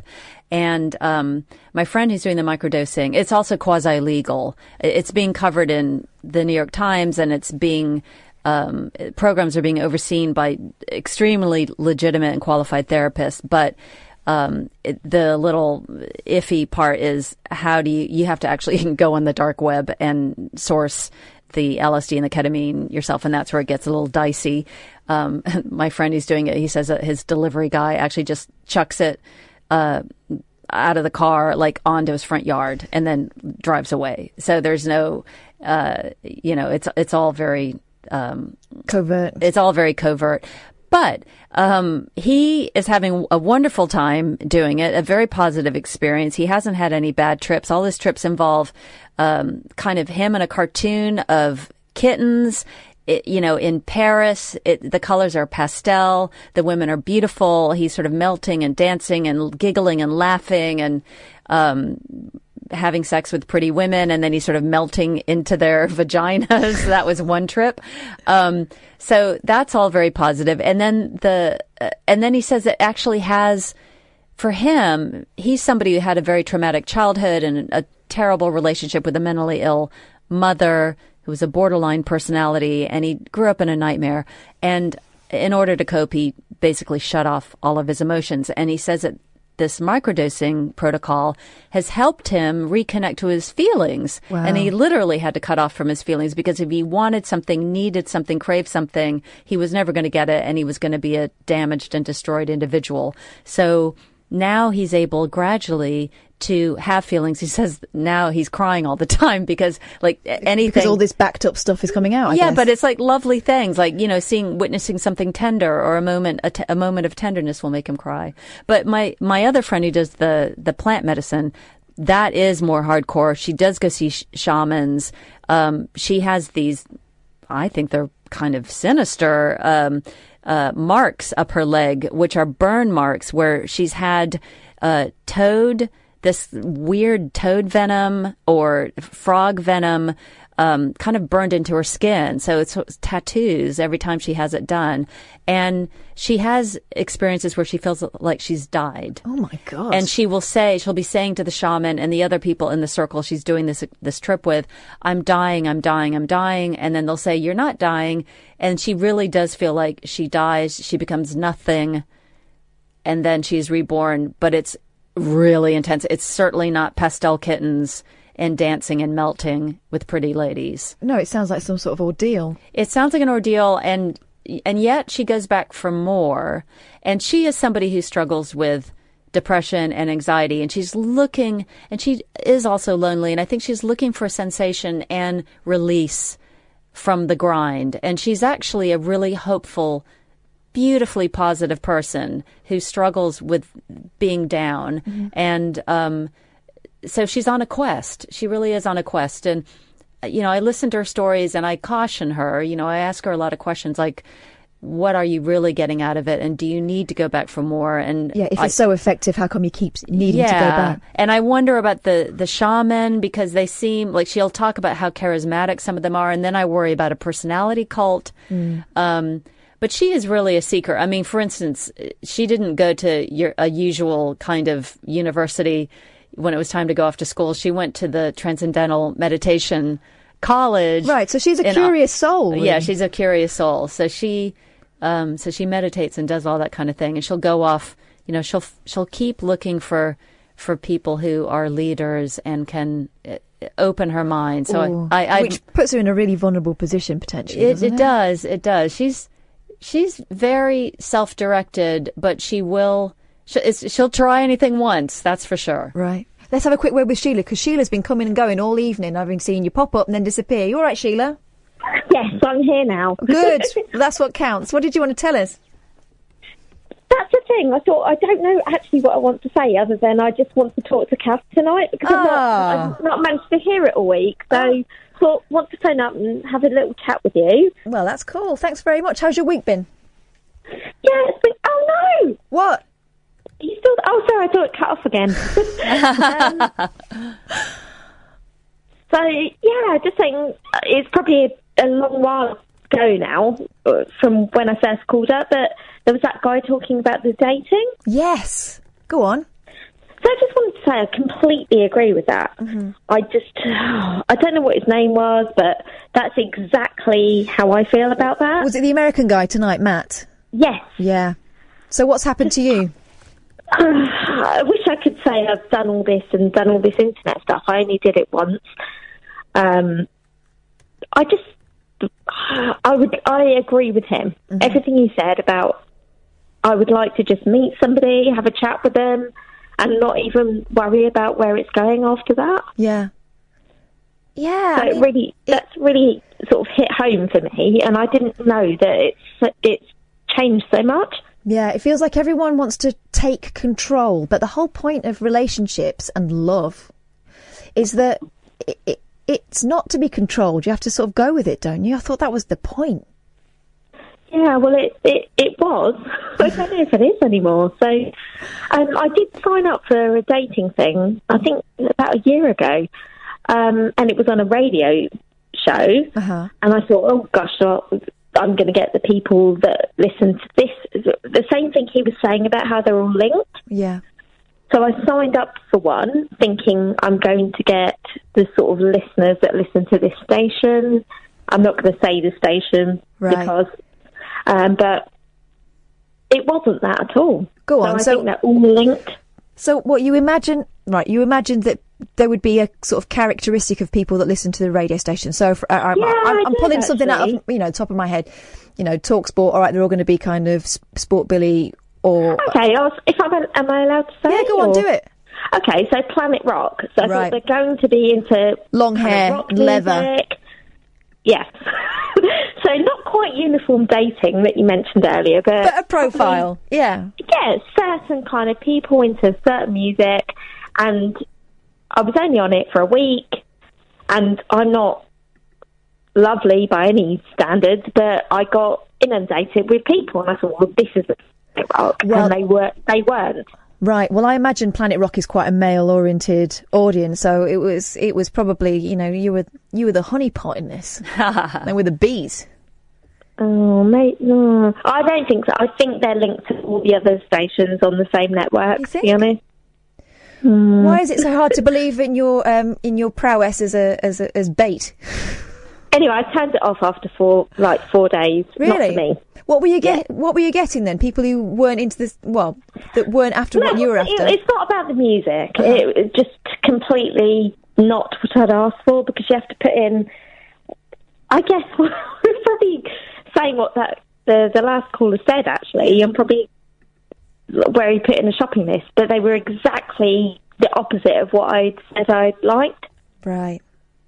So I think if you don't pay for a site, you're not going to get anything. Do you know what? We're hearing that over and over this week, that the free sites are full of chances. and people who frankly should be paying for a service rather than, they want a one night stand, they want to hook up, they should go and pay a professional rather than preying on women who some of whom are into it, but a lot of whom are looking for something quite different. Yeah, it seems like you have to pay to be able to sort of weed out the chances from the people who are definitely into the idea of having a relationship. I think it was good for me because I think it was a kind of rejection thing. I'm going to go on a dating site. Mm-hmm. And now I think, do you know what? I don't want to go on a dating site ever again. I'm completely happy as I am. So do you find it easy to talk to, because I was thinking about it, the way I met my husband was appropriate to the age I was at the time. We got drunk and I fell in his mouth. That's what used to happen. I wouldn't be living that lifestyle anymore. How on earth do you find someone? And also, I don't particularly want to be meeting someone in a bar where everyone's drunk like we were then. It would be completely different. It's different doing that when you're 18 from when you're doing it when you're 40. I don't think people are that drunk anymore. That's the thing. I don't think the kids do it. I don't think they like alcohol. No, do you know, they're into fitness, aren't they? I'm saying this because I've only lived with people that I'm friends with and whatnot, but for whatever reason I've had to take in a lodger. Yeah. And I've been looking for someone that's just right for me, and I found someone who moved in this week, and that's perfect, but he's so different from what I was at his age. And I don't think they drink anymore. No. I don't think they drink. I think they're into, health and fitness, like you said. Yeah. When I was a teenager, you would not have caught me running down the side of the road in Lycra in my local area where people I know live, right? Even now, I went through a phase last year of trying to run. That was terrible. I took myself off to the park and I had this fitness tracker app thing. It was that Couch to 10K thing where you walk. Oh, God, that's exactly what I've downloaded. Yeah, you walk for a bit and then you run for a bit. I've not done it yet. Yeah, it's quite good, although I just don't like running, I've discovered. But I would go and I would take my contact lenses out, right? So I couldn't see what was going on in the hope that I wouldn't be distracted. But also I would see a fuzzy shape in the distance and I would duck off into the undergrowth. So you look at my fitness tracker and it's like all of a sudden, whoop, off she goes. Because I didn't want to be seen. That is insane. Whereas, I drive around my town now and there are loads of girls, and it's brilliant. There are loads of girls running and not giving a toss. They've got their headphones in and they just do it. And they're wearing Lycra and they're sweaty and they're doing the running face and it's brilliant. More power to them. But they're completely, like you say, they're a completely different proposal to what we were like. Yeah, I don't think I can do it. I'm like, do you know what? About a year ago, I bought a running headband, what do you call it? Like a waistband, all of that stuff. Yeah, I've got all the gear. Sports bra. Never done it, and I don't feel I can. I even found myself, I bought running knickers, because I never thought of the undergarment questions for running, but there are questions. Yeah, because you just go ba-dum, ba-dum, ba-dum. I tried, it was knickers. I tried big pants. No, that didn't work for me. I tried no pants. Really, no, that is not going to happen. And then I tried these. No, in fact, I didn't try the running pants. I bought running pants, but I think they're still in the packet. I just thought, what makes running pants different from regular pants? Well, I found when I wore pants, they ended up, I ended up with a hungry bum and disappear. Everything goes disappearing up my crack. So, but when I didn't wear them, that was super uncomfortable because there's nothing to stop your leggings from doing that. And then these running pants, apparently, I think they're a bit more clingy. They're a bit more like, do you remember gym knickers at school? But without the extremely gathered leg band. Always grey. Oh, we had red with a stripe. Oh, did you? Oh, God, we were so glamorous. Oh, it was awful. It was awful. I hated PE. I absolutely loathed it. And I think I'm never going to shake that. I don't understand this thing of running and feeling glowing and elated and having a surge of this, pleasure hormone and all that stuff. I just feel like I'm glad it's over. Oh, I hate it. I feel like it's torture. I can dance. I can do exercise if it's disguised as something else. Oh, yeah. I love rollerblading, but just to run, I just feel like it's jarring my whole body. Could you rollerblade round your area, though? Yeah. All the time. I would feel like a knob. I would feel like a knob. That's you being British. Yeah, it is. Yeah. I should forget. Yeah, it's not really sort of stuff we did, is it? Here's the point, Sheila. No one cares what we look like. It's just all about us. We're two in our own heads. Yeah, I think you're right. So, I'm going to get some rollerblades and I'm going to lend you my running knickers. Mine was still grey. Well, maybe if they'd made them more exciting. The whole thing was just hideous. Hey, Sheila, go on.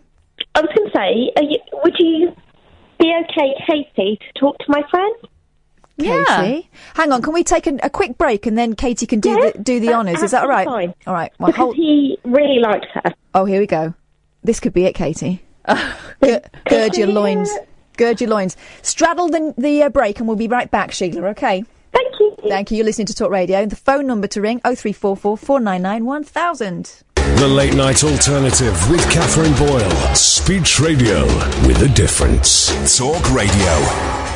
0344 499 1000 is the number to ring. We've been talking to Sheila, but now Sheila wants to hand the phone over. Who have you got there, Sheila?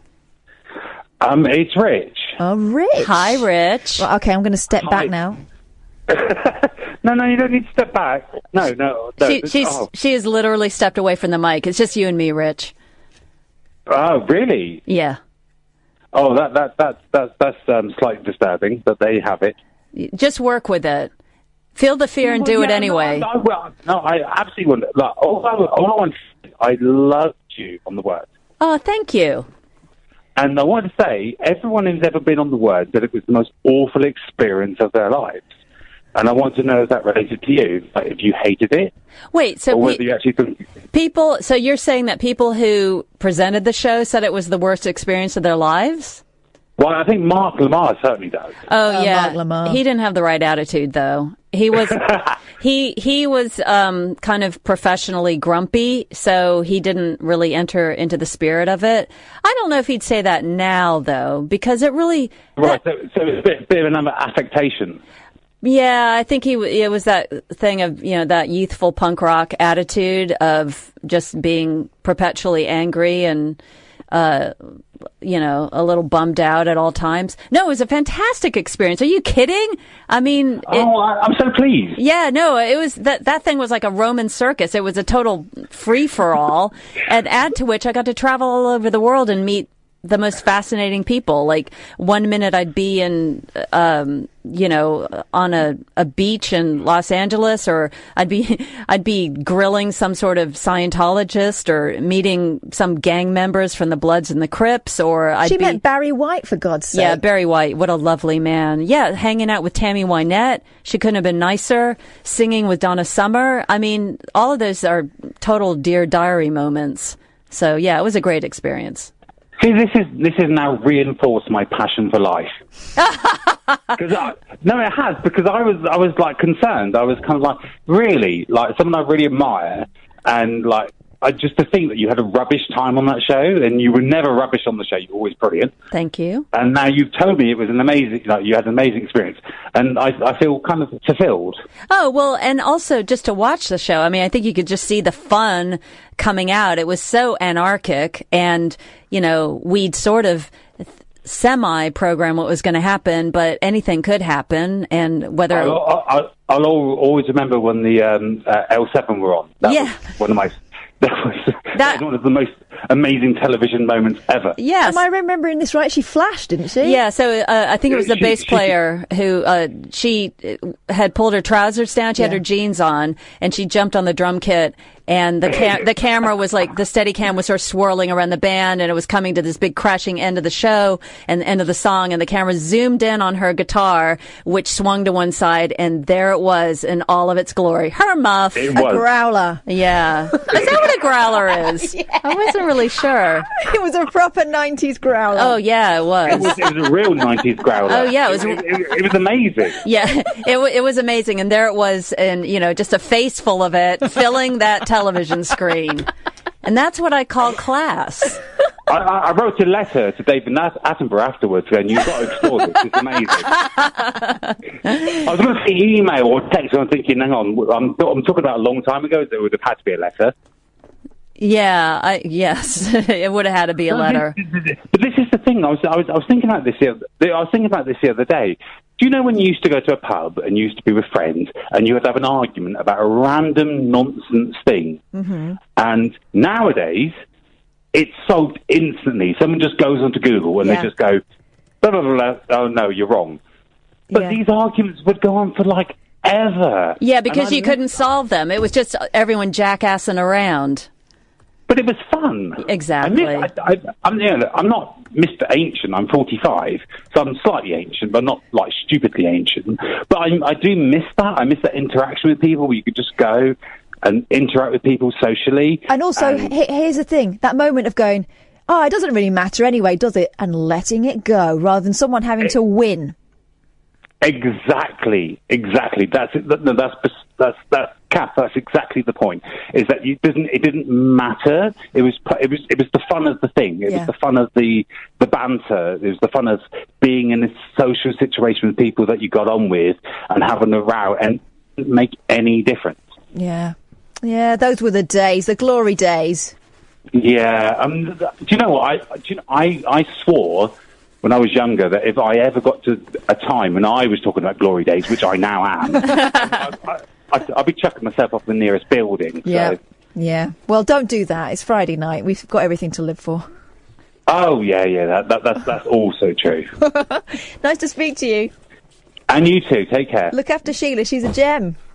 Oh, she is. She's beautiful. Yeah. Thank you, Rich. Take care. Bye. Bye. 0344 499 1000. Let's talk to Anthony, because he's new and he's been hanging on for ages. You're not nervous, are you, Anthony? Because we just made it about 10 times worse, I bet. No, I'm all right. Good. I'm all right. Good. My wife told me to call you because she's fed up with talking to me about this subject. Oh, go on then. She's passed on the problem to us. How sisterly. She has. Go on, Anthony. She said, phone them. They'll talk to you, so I did. Tell me. Are you ready? Yeah. Right, here we go. I'm 51, right? And I've always been a very good, decent person. Now, I do have bipolar. Right. Real bipolar. Not the ones they talk about in the thing, but the real one, where people don't really get it. You get a bit weird with them, but they don't really understand. Got you. So it's a bit weird. However, my family don't appreciate anything I ever do for them, ever. Now, all I've ever done all my life is run around them and do lots of things like drive them around. My son, I've always given him money. I've always done this. I've always done that. My mother, I do a 22-mile drive all round her. Anyway, I came to the conclusion I'd actually had enough. That happened a week ago. Right. And I decided, in my mind, they're all dead. Oh, God, that is excessive. Well, I mean, that's the only way I can think about it. Right. So it's a bit of a problem because, I sort of feel bad about it, but at the same time I feel free. Right, because do you know what you've done? You've created boundaries, right? And you've realised that actually making people happy, being a people pleaser, is ignoring your own feelings, and your happiness is just as important, and it's something you can do something about. And if people aren't appreciating it, then sod 'em. I like that answer. That's you know what? That's a blinding answer. It's Katherine, isn't it? Yeah. So it's allowed. Amazing. You're allowed to make boundaries, and actually, it's probably best that you do, because otherwise, you are going to be eternally resentful. And who wants to be that person? Do you know what? For 51. That's it's not young, but at the end of the day, I've still got a life to live. Yeah. And you know what? I don't mind doing these things for everyone. I really don't.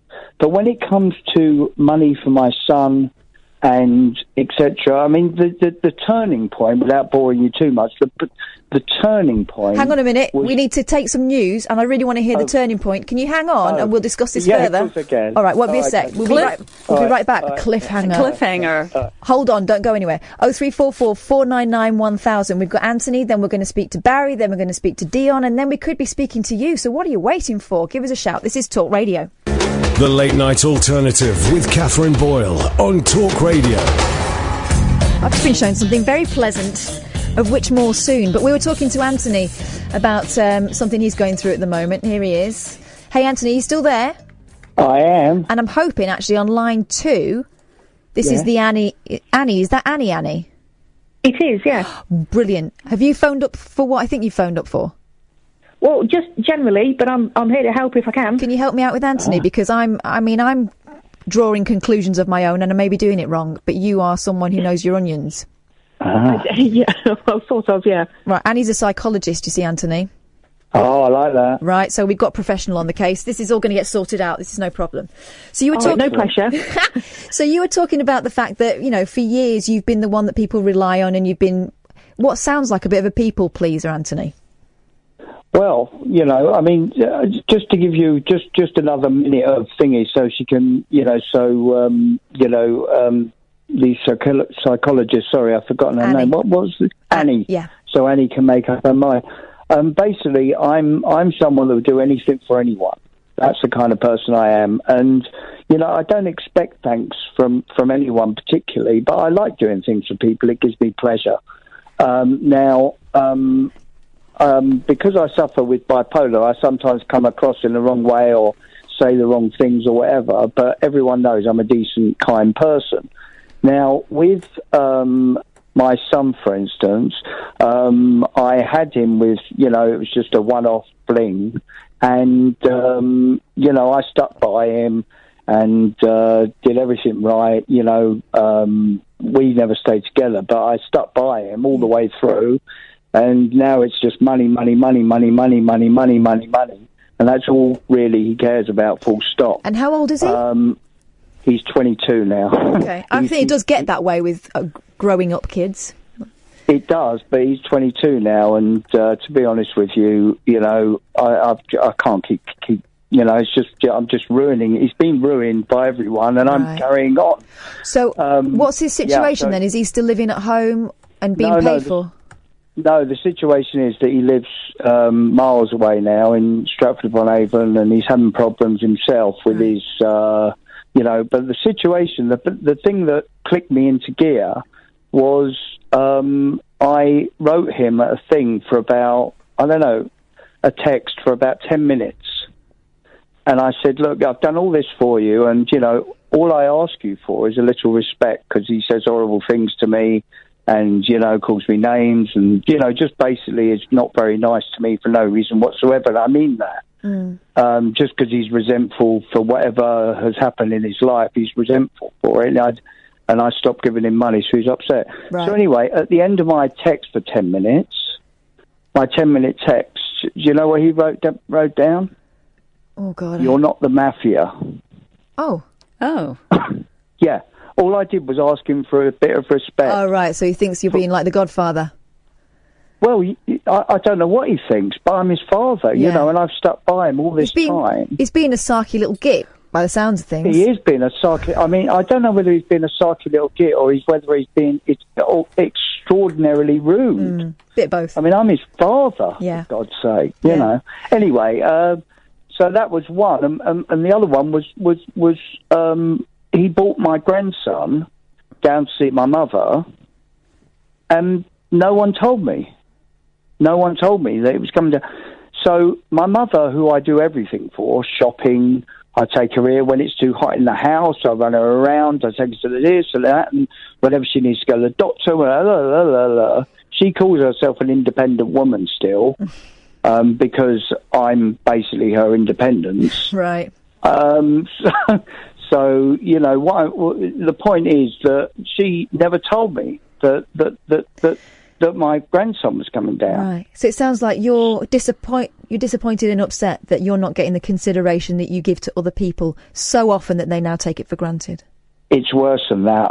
I've had it. I mean, you know, I feel like they're dead to me now because I'm 51 now. I've been putting up with this from my mother since she got divorced from my dad 29 years. I've been putting up with this my son for, well, he started going horrible at 12, so for 12 years. So now I've had enough. And how's it working for you? Do you feel okay about it, or is it troubling you? Me? Well, I mean, I have to think of them as dead. Because of this bipolar thing, the only thing I can do is think of them as dead. My wife's not too keen on me thinking of them like that. No, it sounds dramatic. It does, but I can't. You see, if I think of them as alive, then I'll just have to carry on doing what I'm doing. Right, and that's so not sustainable. What I phoned you for is how can I solve this problem without thinking they're dead? Here we go. That's the thing. I was thinking, what you want is for them to know that you have boundaries and to respect them, without you having to say, right then, it's all or nothing.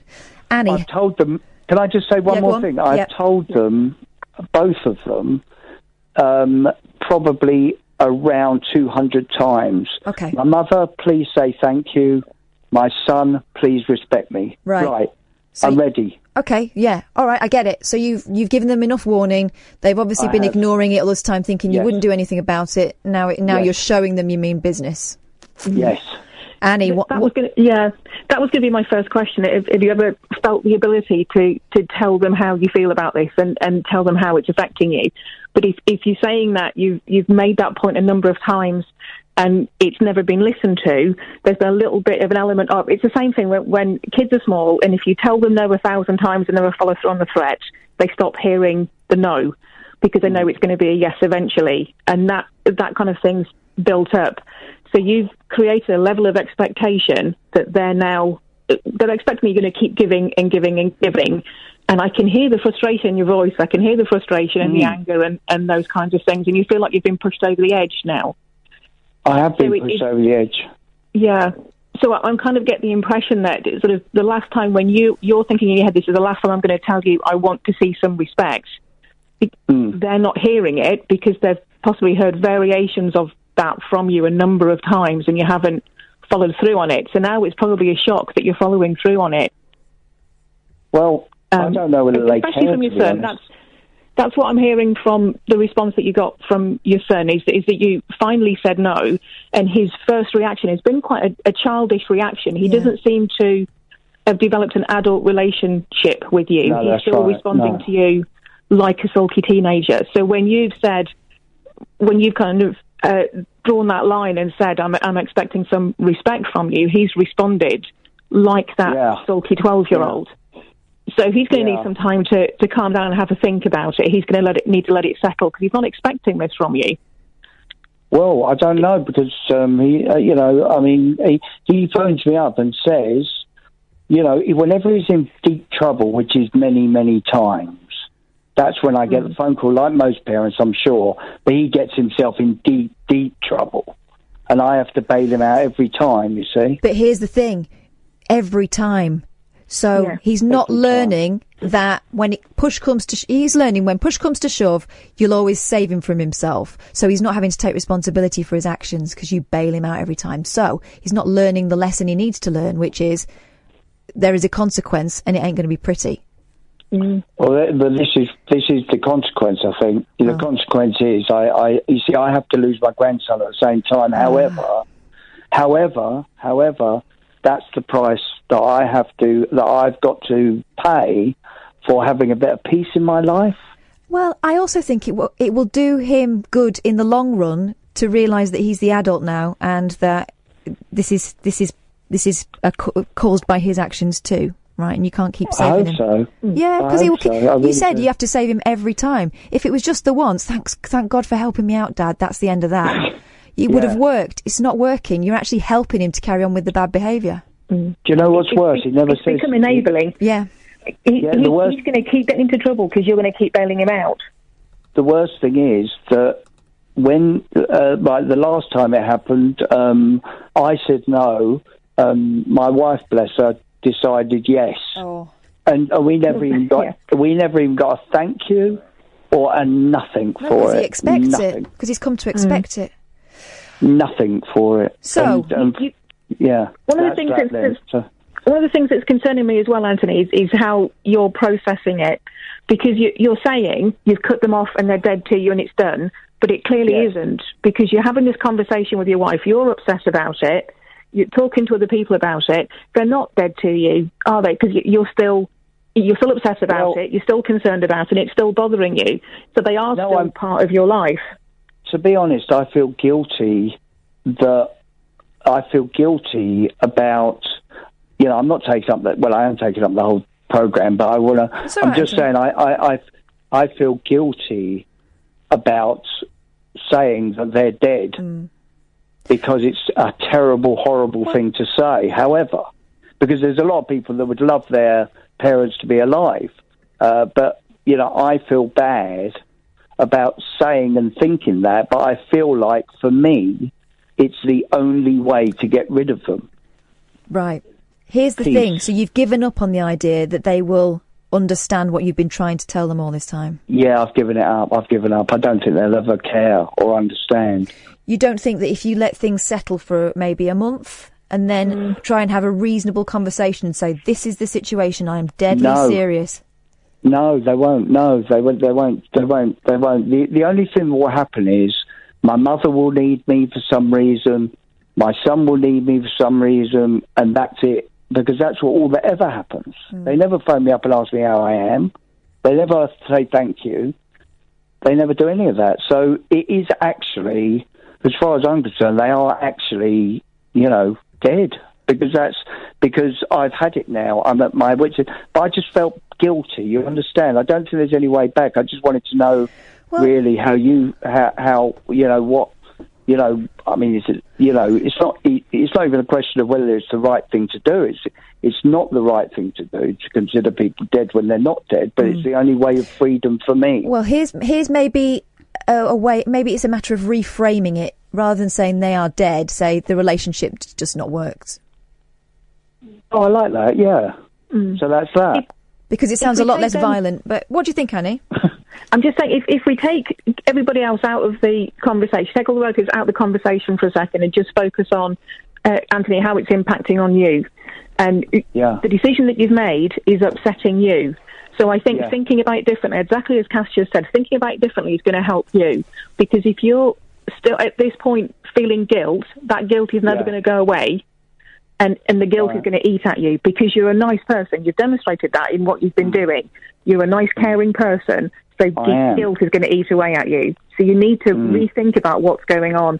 And I think the permanence of it is probably part of what's stressing you out about it. So if you get, because you haven't followed through on the threats before, and we all do that kind of stuff. We all say these kinds of things, and we know we mean it eventually, but nobody else is going to understand that because they haven't had a chance to learn that. But if you give it a while, because at some point your son will need you, and your mum will need you, but it will be a case of you'll be in a position to build up those boundaries and have that conversation along the lines of, if you need me, I will help you, but this has to be a two-way relationship. Because if you're not getting your emotional needs met, the relationship isn't working for you.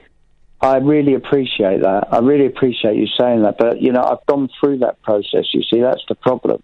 I've already done all that. I've been there, seen it, done it. And I have warned them so many times, it's ridiculous. So I really just want to I think what you said before was correct. I'm not sure who actually said it about the relationship has now ended. Maybe that's just it, and just cut them off and that's it. But it is my mother, and it's my grandson and it's my son.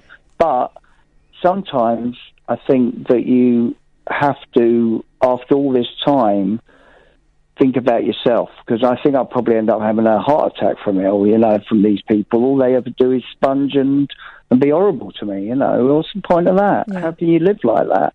So the answer is, what? That you frame it as the relationship doesn't work. I'm not helping them, and it's not helping me. So we called it a day.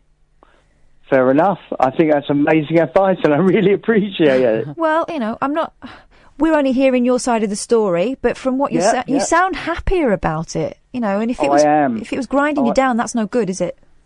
Oh no, I feel elated, not just happy. I'm suffering from the point of, I'm never going to see them again. But I'm elated from the fact that I'm never going to have to run around and never be appreciated again. So I can now concentrate on my wife, which I concentrate on anyway, and just get on with my brilliant life. I mean, I've got an amazing life. That's the problem. I actually live in an amazing world, and I'm very blessed. So to have all this around me driving me cuckoo is no good, is it? And talk to her about this, because your wife knows you better than anyone does, and we're just hearing, what's happened in the last 20 minutes, and it's the condensation of years of stuff, and your wife's seen it all. So talk to her, because she's the ultimate expert on you. And I just wanted to check, because you did say that you do sort of live with bipolar. This isn't the result of feeling particularly manic or high at the moment, is it? No. It's just, it's definitely not. It's just, I mean, You know, I think, you know, my bipolar is more a real thing, you know. You can see through people, you know, all the salesmen and all the bad people in the world. You can actually see that in people, and that's what my illness is. Right. Being able to see the bad and not be able to, you know, I can see the good in people, but unfortunately there aren't that many good people around, and that's the truth. I know it's a horrible thing to say, but it's true. They're all after money, and they're all after terrible things, you know. Well, and I know that sounds a bit paranoid. Well, that's been your experience.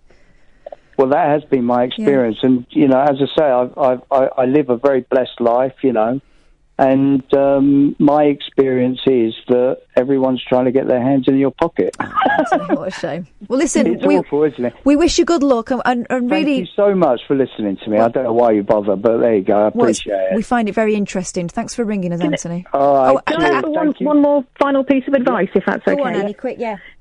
Even with a negative relationship, when it ends, there's still going to be an element of grief, and you're still going to go through that process. So when you're going through all of the all the anger and the frustration, the denial and everything else, that is a natural process. So don't try and dwell on the negativity and those kinds of things. Everybody goes through that. It's going to be like a process of bereavement, and it works in exactly the same way. So expect to go through all those processes, and expect it to take time. It's not going to feel perfect straight away, and you're going to have days when you feel bad and you feel upset about it, and it's just something that you need to work through, like with any other bereavement. So expect that, be ready for it, and when it comes, be open with your wife about it and explain to her what's happening, and then if you both understand that that's what's happening and what you're going through, you'll be in a better position to deal with it. That is amazing advice, and I really, really appreciate it. Thank you so much. Right. You're very welcome. Have a good night, Anthony. Thanks for ringing us. Thanks a lot. Cheers. Thank you. And thank you, Annie. No problem. You always get more than you bargained for when you ring up this show, don't you? Well, that's just how it works, isn't it? It's like any other radio show, is it? Well, no, and there's probably a reason for that. But I don't know. When people talk to me about these sort of relationship things, I always try and think of a way. I think it's a real shame when actually what you're talking about is how to comfortably break up. You know, I always try to look for a moment you can salvage, but I don't know, maybe in some cases it's healthier to let it go. Yeah, sometimes you can. I mean, we've all experienced those toxic relationships, and sometimes we have to decide for ourselves when they're toxic enough to leave them behind. Yeah. But because when we're talking about a mother and a son like that, it is going to feel more of a wrench, and the temptation is to try and rescue that relationship. But if Anthony's decided it's gone, that's what he's decided. Yeah. But it's a tough decision for him to make. Annie, you're very wise. I'm glad you're out there. Thank you very much. Thanks for ringing. Okay. Take care of yourself. Night-night. And you. Bye-bye. Bye. 03444991000 if you want to give us a ring. As you can see, there is nothing off the table. So if you want to bring something, you better do it now. The Late Night Alternative with Katherine Boyle. Speech radio with a difference. Talk Radio. Hey, Barry. Hi, Katherine. Lovely to talk to you. And you. What have you got for us? Just to thank yourself and Katie. It's been a really nice few evenings, and it's been very, very caller-friendly. I've really thoroughly enjoyed it. It's been a nice vibe. Hey, thanks very much. That's very kind of you to say. Lovely. Well, I was going to actually compliment you on giving some time to Rainbow George. I love Rainbow George. I love his ideas, and I love his thought for a better future for all of us. Now, I'm just into 23 minutes of being 75, so congratulations. Katie, yay, happy birthday. Much. That's really kind of you both. Yeah, and whilst I was going to sort of go into the work world and 50 years that I'd done, and, you know, all the rivals and divisions and all the politics you find with it, and how much better it's been for me since I'm sort of away from it, my level of contentment. So I was going to really talk about that, but I listened with a lot of interest to Anthony and the subject of bipolar. Yeah. I mean, I think I really came across, and incidentally, I thought you gave some good advice there, but I came across it about probably a couple of years ago. Like Anthony, I'm pretty blessed. I'm an healthy person, you know, and I've got good family life and all the rest of it, but come across this about 2 years ago, and I was quite compatible with this gentleman, and you know, we sort of share a liking for the same music. I mean, it's, you know, the sort of same generation and all the rest. He's 70, so 5 years behind me. And cut a long story short, he showed an interest in wanting to sort of get out and about a little bit and sort of get away from everything and do some chat. So we've now got up to 10-mile walks. I mean, I'm a runner, but for me it's a nice Wednesday just to spend some time with him. And I've learned a lot about, the condition, and he'd been sectioned many times. And the point I would like to make, and I'm sure I'm not so directly involved as Anthony, but, I found that it's been really good for my understanding and compassion and tolerance.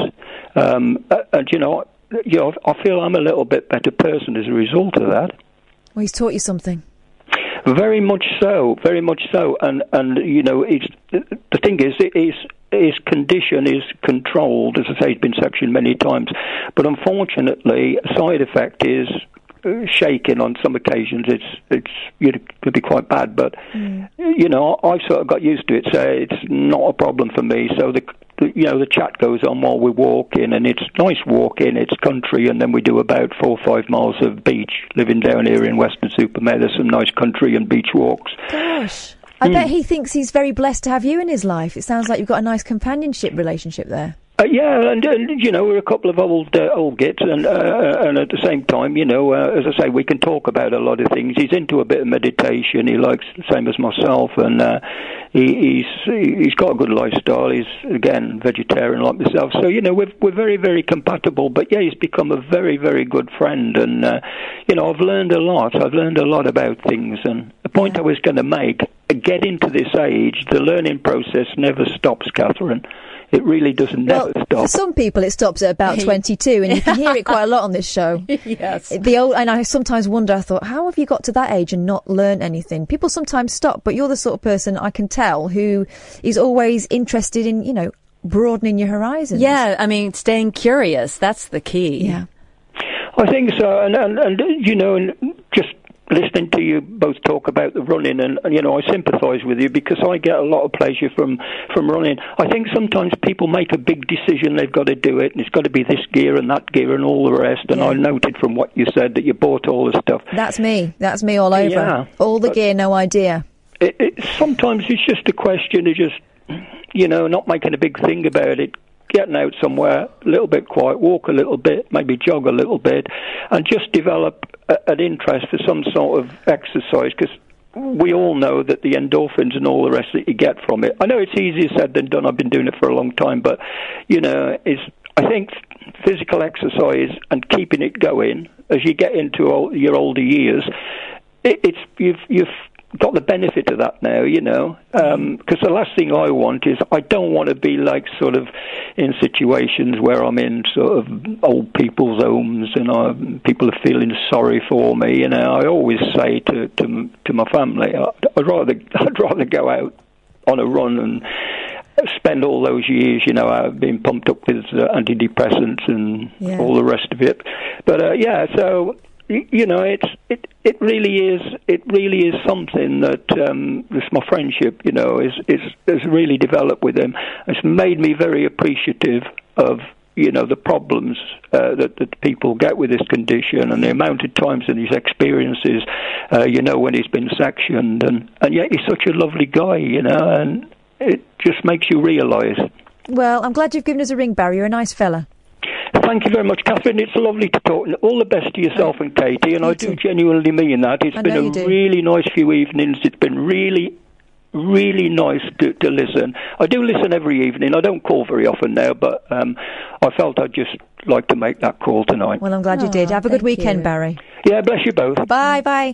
Let's have a word with Nigel. I've been thinking about you, Nigel. How are you doing? Hi, Catherine and Katie. All right. Hi. Hi there. Hi. I felt I should call in again because I felt a bit depressed earlier. Aww. So I've been listening to the show. You get some strange calls, don't you? We do, thank goodness.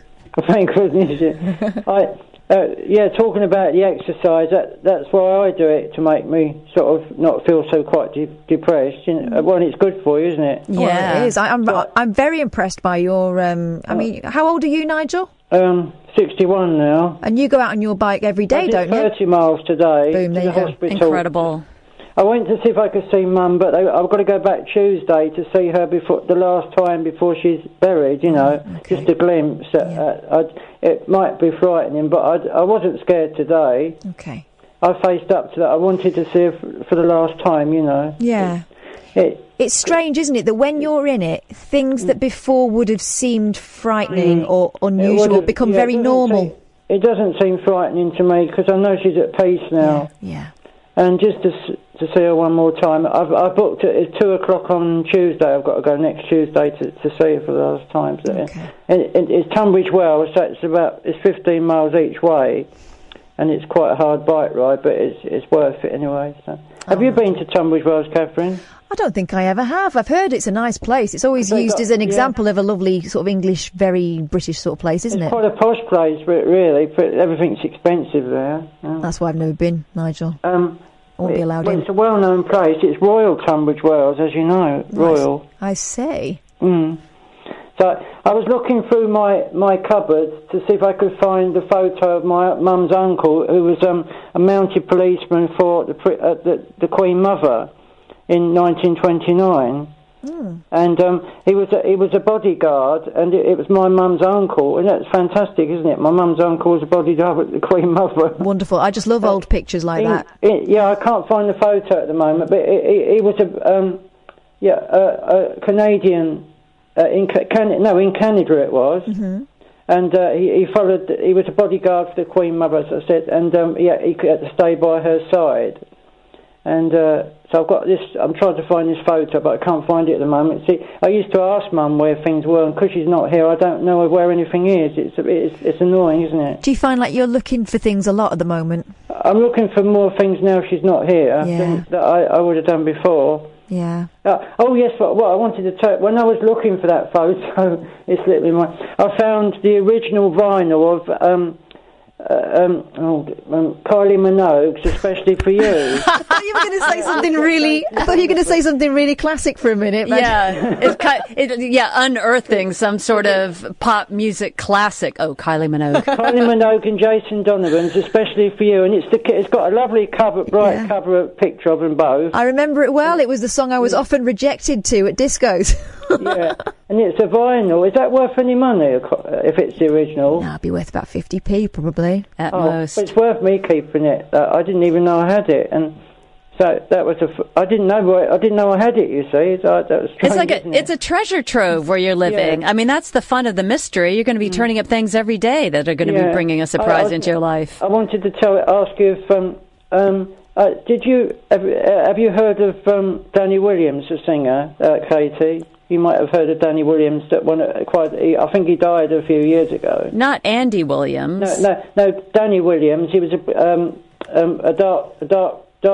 black man, actually, a black man. I don't know if I could say Danny Williams. You can say that, Nigel. Was he a soul singer? Well, he was on Top of the Pops many years, about 30 years ago. Was he British? No, he's American. But I played drums. Oh, this is years ago. I've just found it. Let's see. Moon River. Oh, yeah. Moon River. Okay. Moon River on there. Yeah. Well, I was. Oh, he's British. He's British. It turns out. It says on Wikipedia, South African born. Mm-hmm. I played the drums with him when I was 15. Believe it or not. No kidding. I had a good agent to get me work. This Jeanette Charles, her name was, and I got this gig. For 3 concerts I did in Margate with him.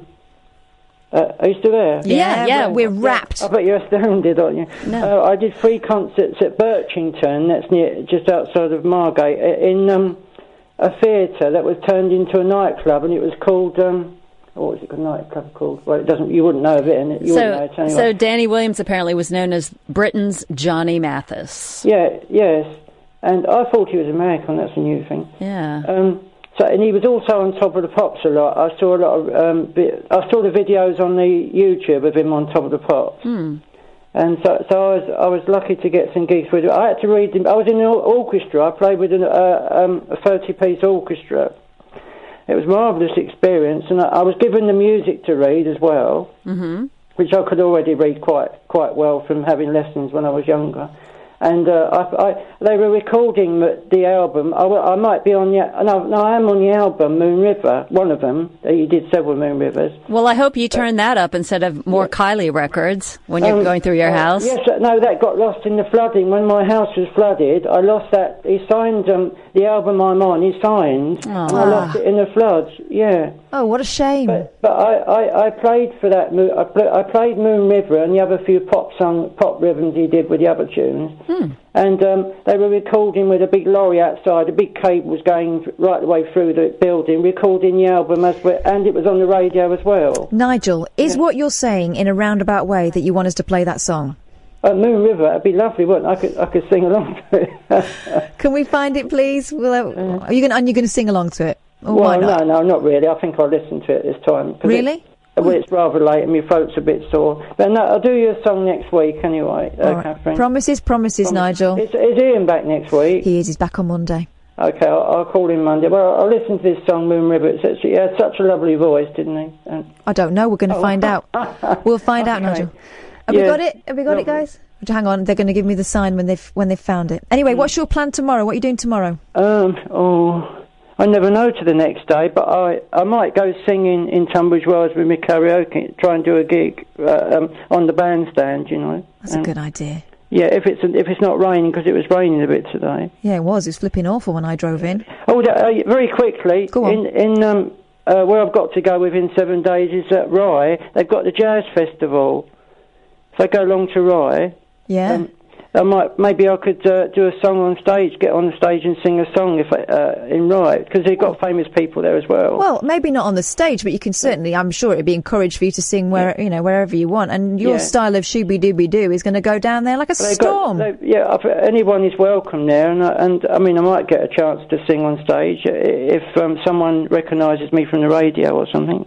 You just don't know, do you? Stranger things have happened, Nigel. Yeah. Hey, we found your song. Okay. Should we have a listen? I'd love to listen to it. Okay. Take care of yourself, Nigel. Bye-bye.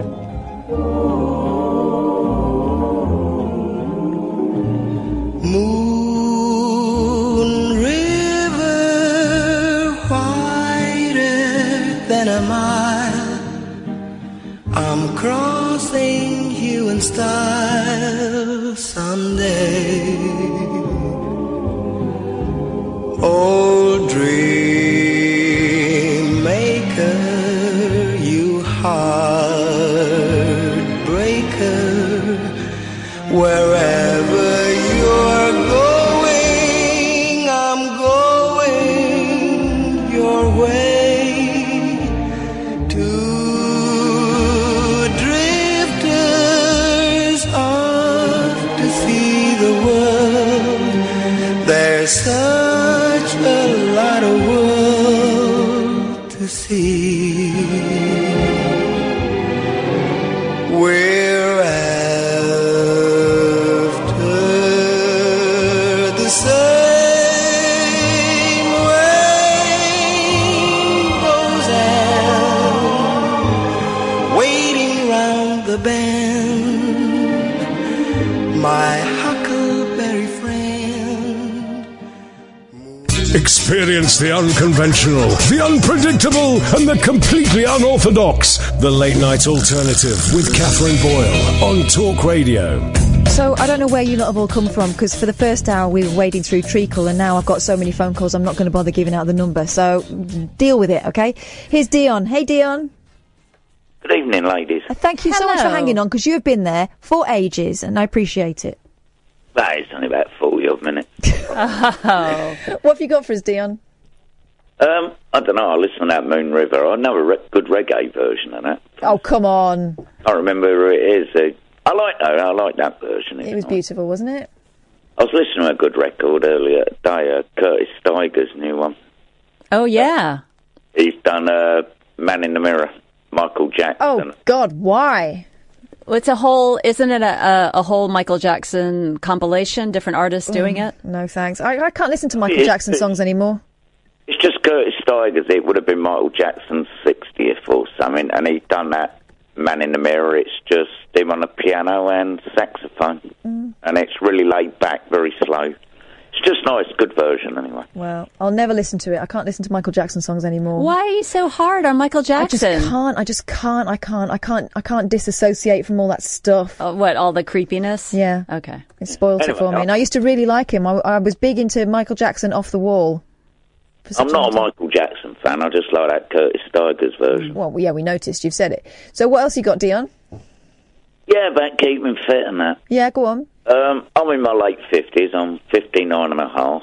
I don't keep fit. I don't go to the gym. I don't run.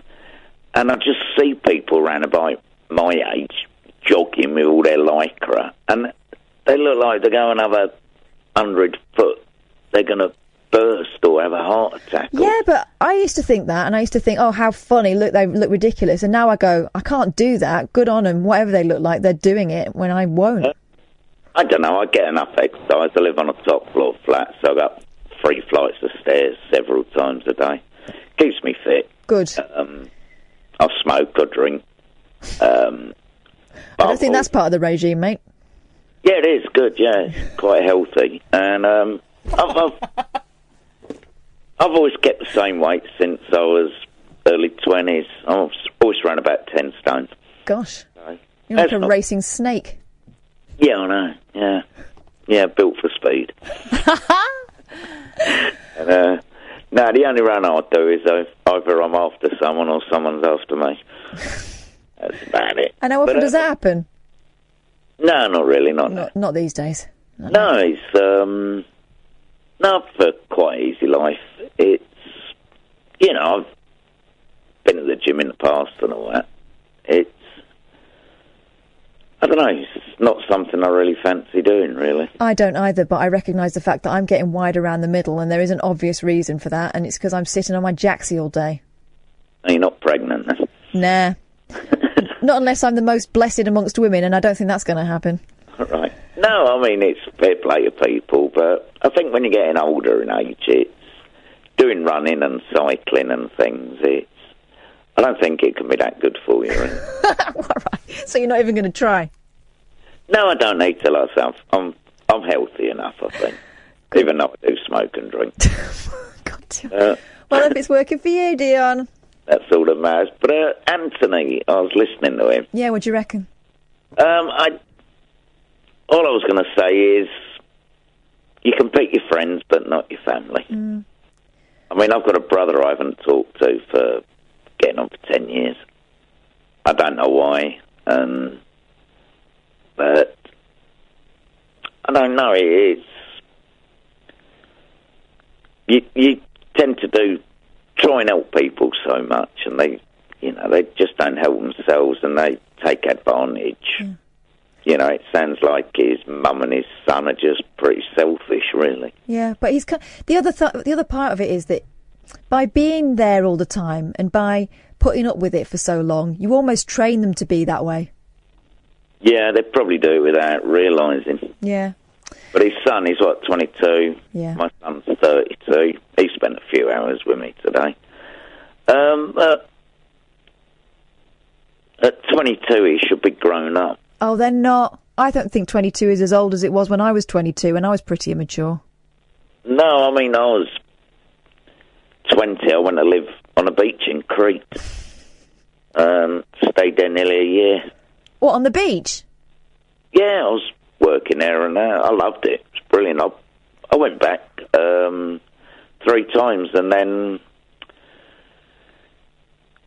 when I decided to come back to England the first time in '79, I walked it. People give me a lift now and again. I got the ferry from Crete to Athens to Piraeus, and then walked all the way through Greece, Yugoslavia, Italy, Switzerland. Wow, and you're the man who says that you don't exercise. I don't think you need to. I think you need to put your feet up, Dion. Yeah. No, but I've got a lift. Some people stop to give me a lift. I stayed in Switzerland for a couple of weeks with a lady who picked me up. Oh, there's a story. Yeah, it was great. You know, I'd like to do it again, but I have been back to the former Yugoslavia. It's a completely different place now. Yeah, I expect so. The war and that they had. Yeah. Oh, Dion, I like chewing the fat with you, but we need to move on because I've got a couple more people I need to get to before the end. Have a a good evening, anyway. You too. Nice to speak to you. Good to talk to you. Bye then, ladies. Bye-bye. Bye. Hey, Dave. Hi, Kath. Hi, Katie. Hey. Good. Just like to, well, first of all, I want to echo what Barry was saying. I've been listening all week, and it's been great. I like you and Iain, Kath. A great show, but this is a different vibe, and I've had so many interesting conversations. Oh, thanks, Dave. Yeah. And it's, like I said, I've been listening all week, and I meant to phone up, but I'm quite a nervous caller, so it's only after a couple of glasses on a Friday evening. That's probably why your phone line's going a bit busier after midnight on Friday. Yeah, everyone's doing the same thing. Probably, yeah. I did notice especially earlier in the week, it was quite cat heavy. Yeah, it did. It was cat heavy. Only because I'm looking after potentially the thing that could break our professional and friendly relationship up. If I screw this up, it's over. But I'm out the other end of it now, and I've not killed her, so it's all good. Yeah, but then we had the cat killer discussion as well. So God, it was cats coming and going for sure. It reminded me of one of the strangest experiences I've ever had, and I've never been a pet person, and I wasn't in my house when I grew up. My dad didn't want pets or anything, and one of my first girlfriends, when I was about 19 or 20, we went round to her mates one evening to watch a film, and we were, it was just a relaxing evening, having a couple of drinks, watching a film, and during the evening, her cat came and jumped up on my girlfriend's lap and sat there and seemed quite happy, purring away. And about half an hour later into the film, my girlfriend nudged me, and I turned around, and her face had gone white as a sheet. And I was like, what? That's mild to a what? And she pointed at the cat, and it had literally dropped dead in her lap. Oh, my God! No! It was horrifying. I've never heard anything like it since, either before or since. That is so unsettling. Was it old? Did it have a disease? No, it was only about 8 or 9, so not particularly old. Was it a particularly crap film? Is that what did it? If I remember rightly, it was 2010 Space Odyssey Part 2. It's not a great film. No, that's probably what did it. Dave, thanks for phoning. We've got to move on. All right, cheers, bye. Bye. Next time, phone us a bit earlier, because I'd love to chat with you more, all right? Will do. Take care. Bye-bye. Right, last person on is your choice. Lady's choice. Lady's choice. Is this JT? It is. Hey, JT. It is. Hey. Hey, y'all. Hey, so it's going pretty good. So JT's a friend of mine all the way from Austin, Texas, and you were listening on your computer, right? Yeah, first time listener, first time caller. First time listener, first time caller. And Yeah, JT is a fabulous singer-songwriter. He is the Great White Hope, or maybe the Great Ginger Hope of Austin, Texas. And you've been over to the UK touring your Americana wares a few times, haven't you? Oh, yeah, I love it. Yeah. I'll be over there in October doing some shows in London. Oh, yeah? Yeah, so you gotta come check it out. Where are you gonna be playing in London, just so we can gird our loins? No promises there. I have to look on my calendar. Oh, how do we? Just JonathanTerrellmusic.com. It's all the schedules on there. I just don't have it memorized right now. Right. Because you're playing all the time. So when you were in London last, you had a few observations, I understand, about cultural differences. Because Kath and I were talking earlier on the show about the strange things that foreigners note. And what were the things that struck you about the British character? The first thing that struck me was how many gals had spray tanned legs on the train, and I wonder. I guess it's because there's not a ton of sun, or is not as much as we get here in Texas. For sure, it's been pretty good for the last month or so, but that's unusual. We're thinking it's global warming. Yeah, it's been 100 degrees here for about 3 months. So okay, so yeah, you win. I'm ready to come over and wear some jackets a little bit. Yeah, because what's your uniform there back in Austin? What do you wear? Super short cutoff jean shorts. So, and at night, yeah. So basically, Daisy Dukes. Yeah, pretty much. Everybody just wears tiny clothes, and then at night you just wear longer, tiny clothes. But you always wear your Stetson, is that right? Yeah, you gotta represent, you know. But you have, you know, in the summertime you have the straw, in the wintertime, you know, in the fall you have the felt. Unless you're on stage, then it's acceptable to wear a felt. And then what about on your feet? Is it cowboy boots always? Like, are you gonna be with the shorts? With the shorts, yeah. Do you wear them with the shorts? Yeah, sometimes, yeah. Cowboy boots, but you know, you can wear some sneakers, you know, if you want. And then if you go out and play golf with me and my band, we don't really wear shoes at all on the golf course, so it's kind of nice. That sounds admittedly just a little trashy to me. If you're barefoot on the golf course, or is that? You know what? What? You get out there in some shorts and listen to some Hawaiian music with the shoes off on the golf course. It's just what the doctor ordered. You know what I mean? You are painting a pretty picture. And so what else? When you were touring Britain last, what were some of the other things you noticed besides orange legs on ladies on the tube?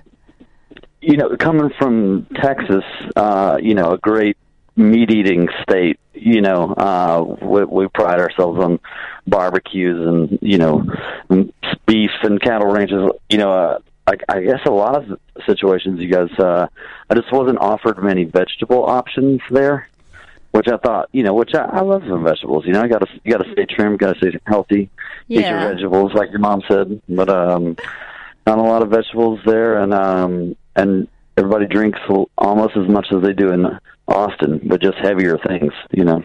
And where were you experiencing the vegetable-free cuisine? I gather that was the north of England. Oh, right, okay. It was the north. That's my people. It was the north. That's my people right there. That's your people there, huh? Yeah. Yeah, it was. I was just very full. And I think about a week into the tour, I went like straight vegan for like 4 days. I was just like, I can't do it anymore. You need to clean out that digestion. Yeah. Yeah. Hey, I just somebody give me an apple. You got to get that fiber. They're a bit fiber free, and the other problem is that it's all about filling you up and keeping you, you know, fueled up, ready to do some hard work. That's the thing about the north. Charming as they can get, though. I'll tell you that. You know. Yeah. Good. Hey, I just looked up, JT, I looked up your schedule since you haven't committed it to memory, and it looks like you're gonna be in London from the 9th of October to the 14th, and you're gonna be playing all over from the Borderline to Bush Hall to the Oslo and Hackney, so everybody can check that out. And what kind of music for the people who are not yet indoctrinated in the cult of JT, aka Jonathan Terrell, what kind of music do you play? You know, a lot of what I'll be doing over there, this will be acoustic shows, so I'll just be playing, you know, guitar and harmonica, and they're more kind of storyteller, songwriter, you know, things. It's a little bit more, you know, kind of on the country Americana side. Mm-hmm. It's got some rock and roll to it, you know. It's got some dirt in there, you know, some grit. You got some grit. But you know, it's all about, you know, some heartache and you know, some country vibes, but not too hillbilly. You know what I mean? What is it Dolly says? It's 4 chords and the truth. 4 chords and the truth. That's right. I think Merle summed it up even harder. He said 3 chords and the truth. So optional. If you want to be super flashy, you throw the extra chord in there. Yeah, she's trying to be fancy, you know. Yeah, sounds awesome. So this is jonathantyrrell.com if you want to find out some more information. There you go. And maybe we catch up with you when you come over in October. Yes, let's do it. I want to do it. Well, I'm sure Katie will hook us up, won't you? Oh, Katie will hook us up. Awesome. Thanks very much for talking to us, JT. You take care of yourself. Love it. Toodaloo. Bye, ladies. Bye. Must remember, if he does come in, don't use fake tan. Hi. Hello to you. Are you all right? Yeah, fine. Thank you. This is Martin Kellner's voice, of course. And you'll be hearing more of it in about... too much more of it. 4 minutes time. 4 flipping hours of it. What you got?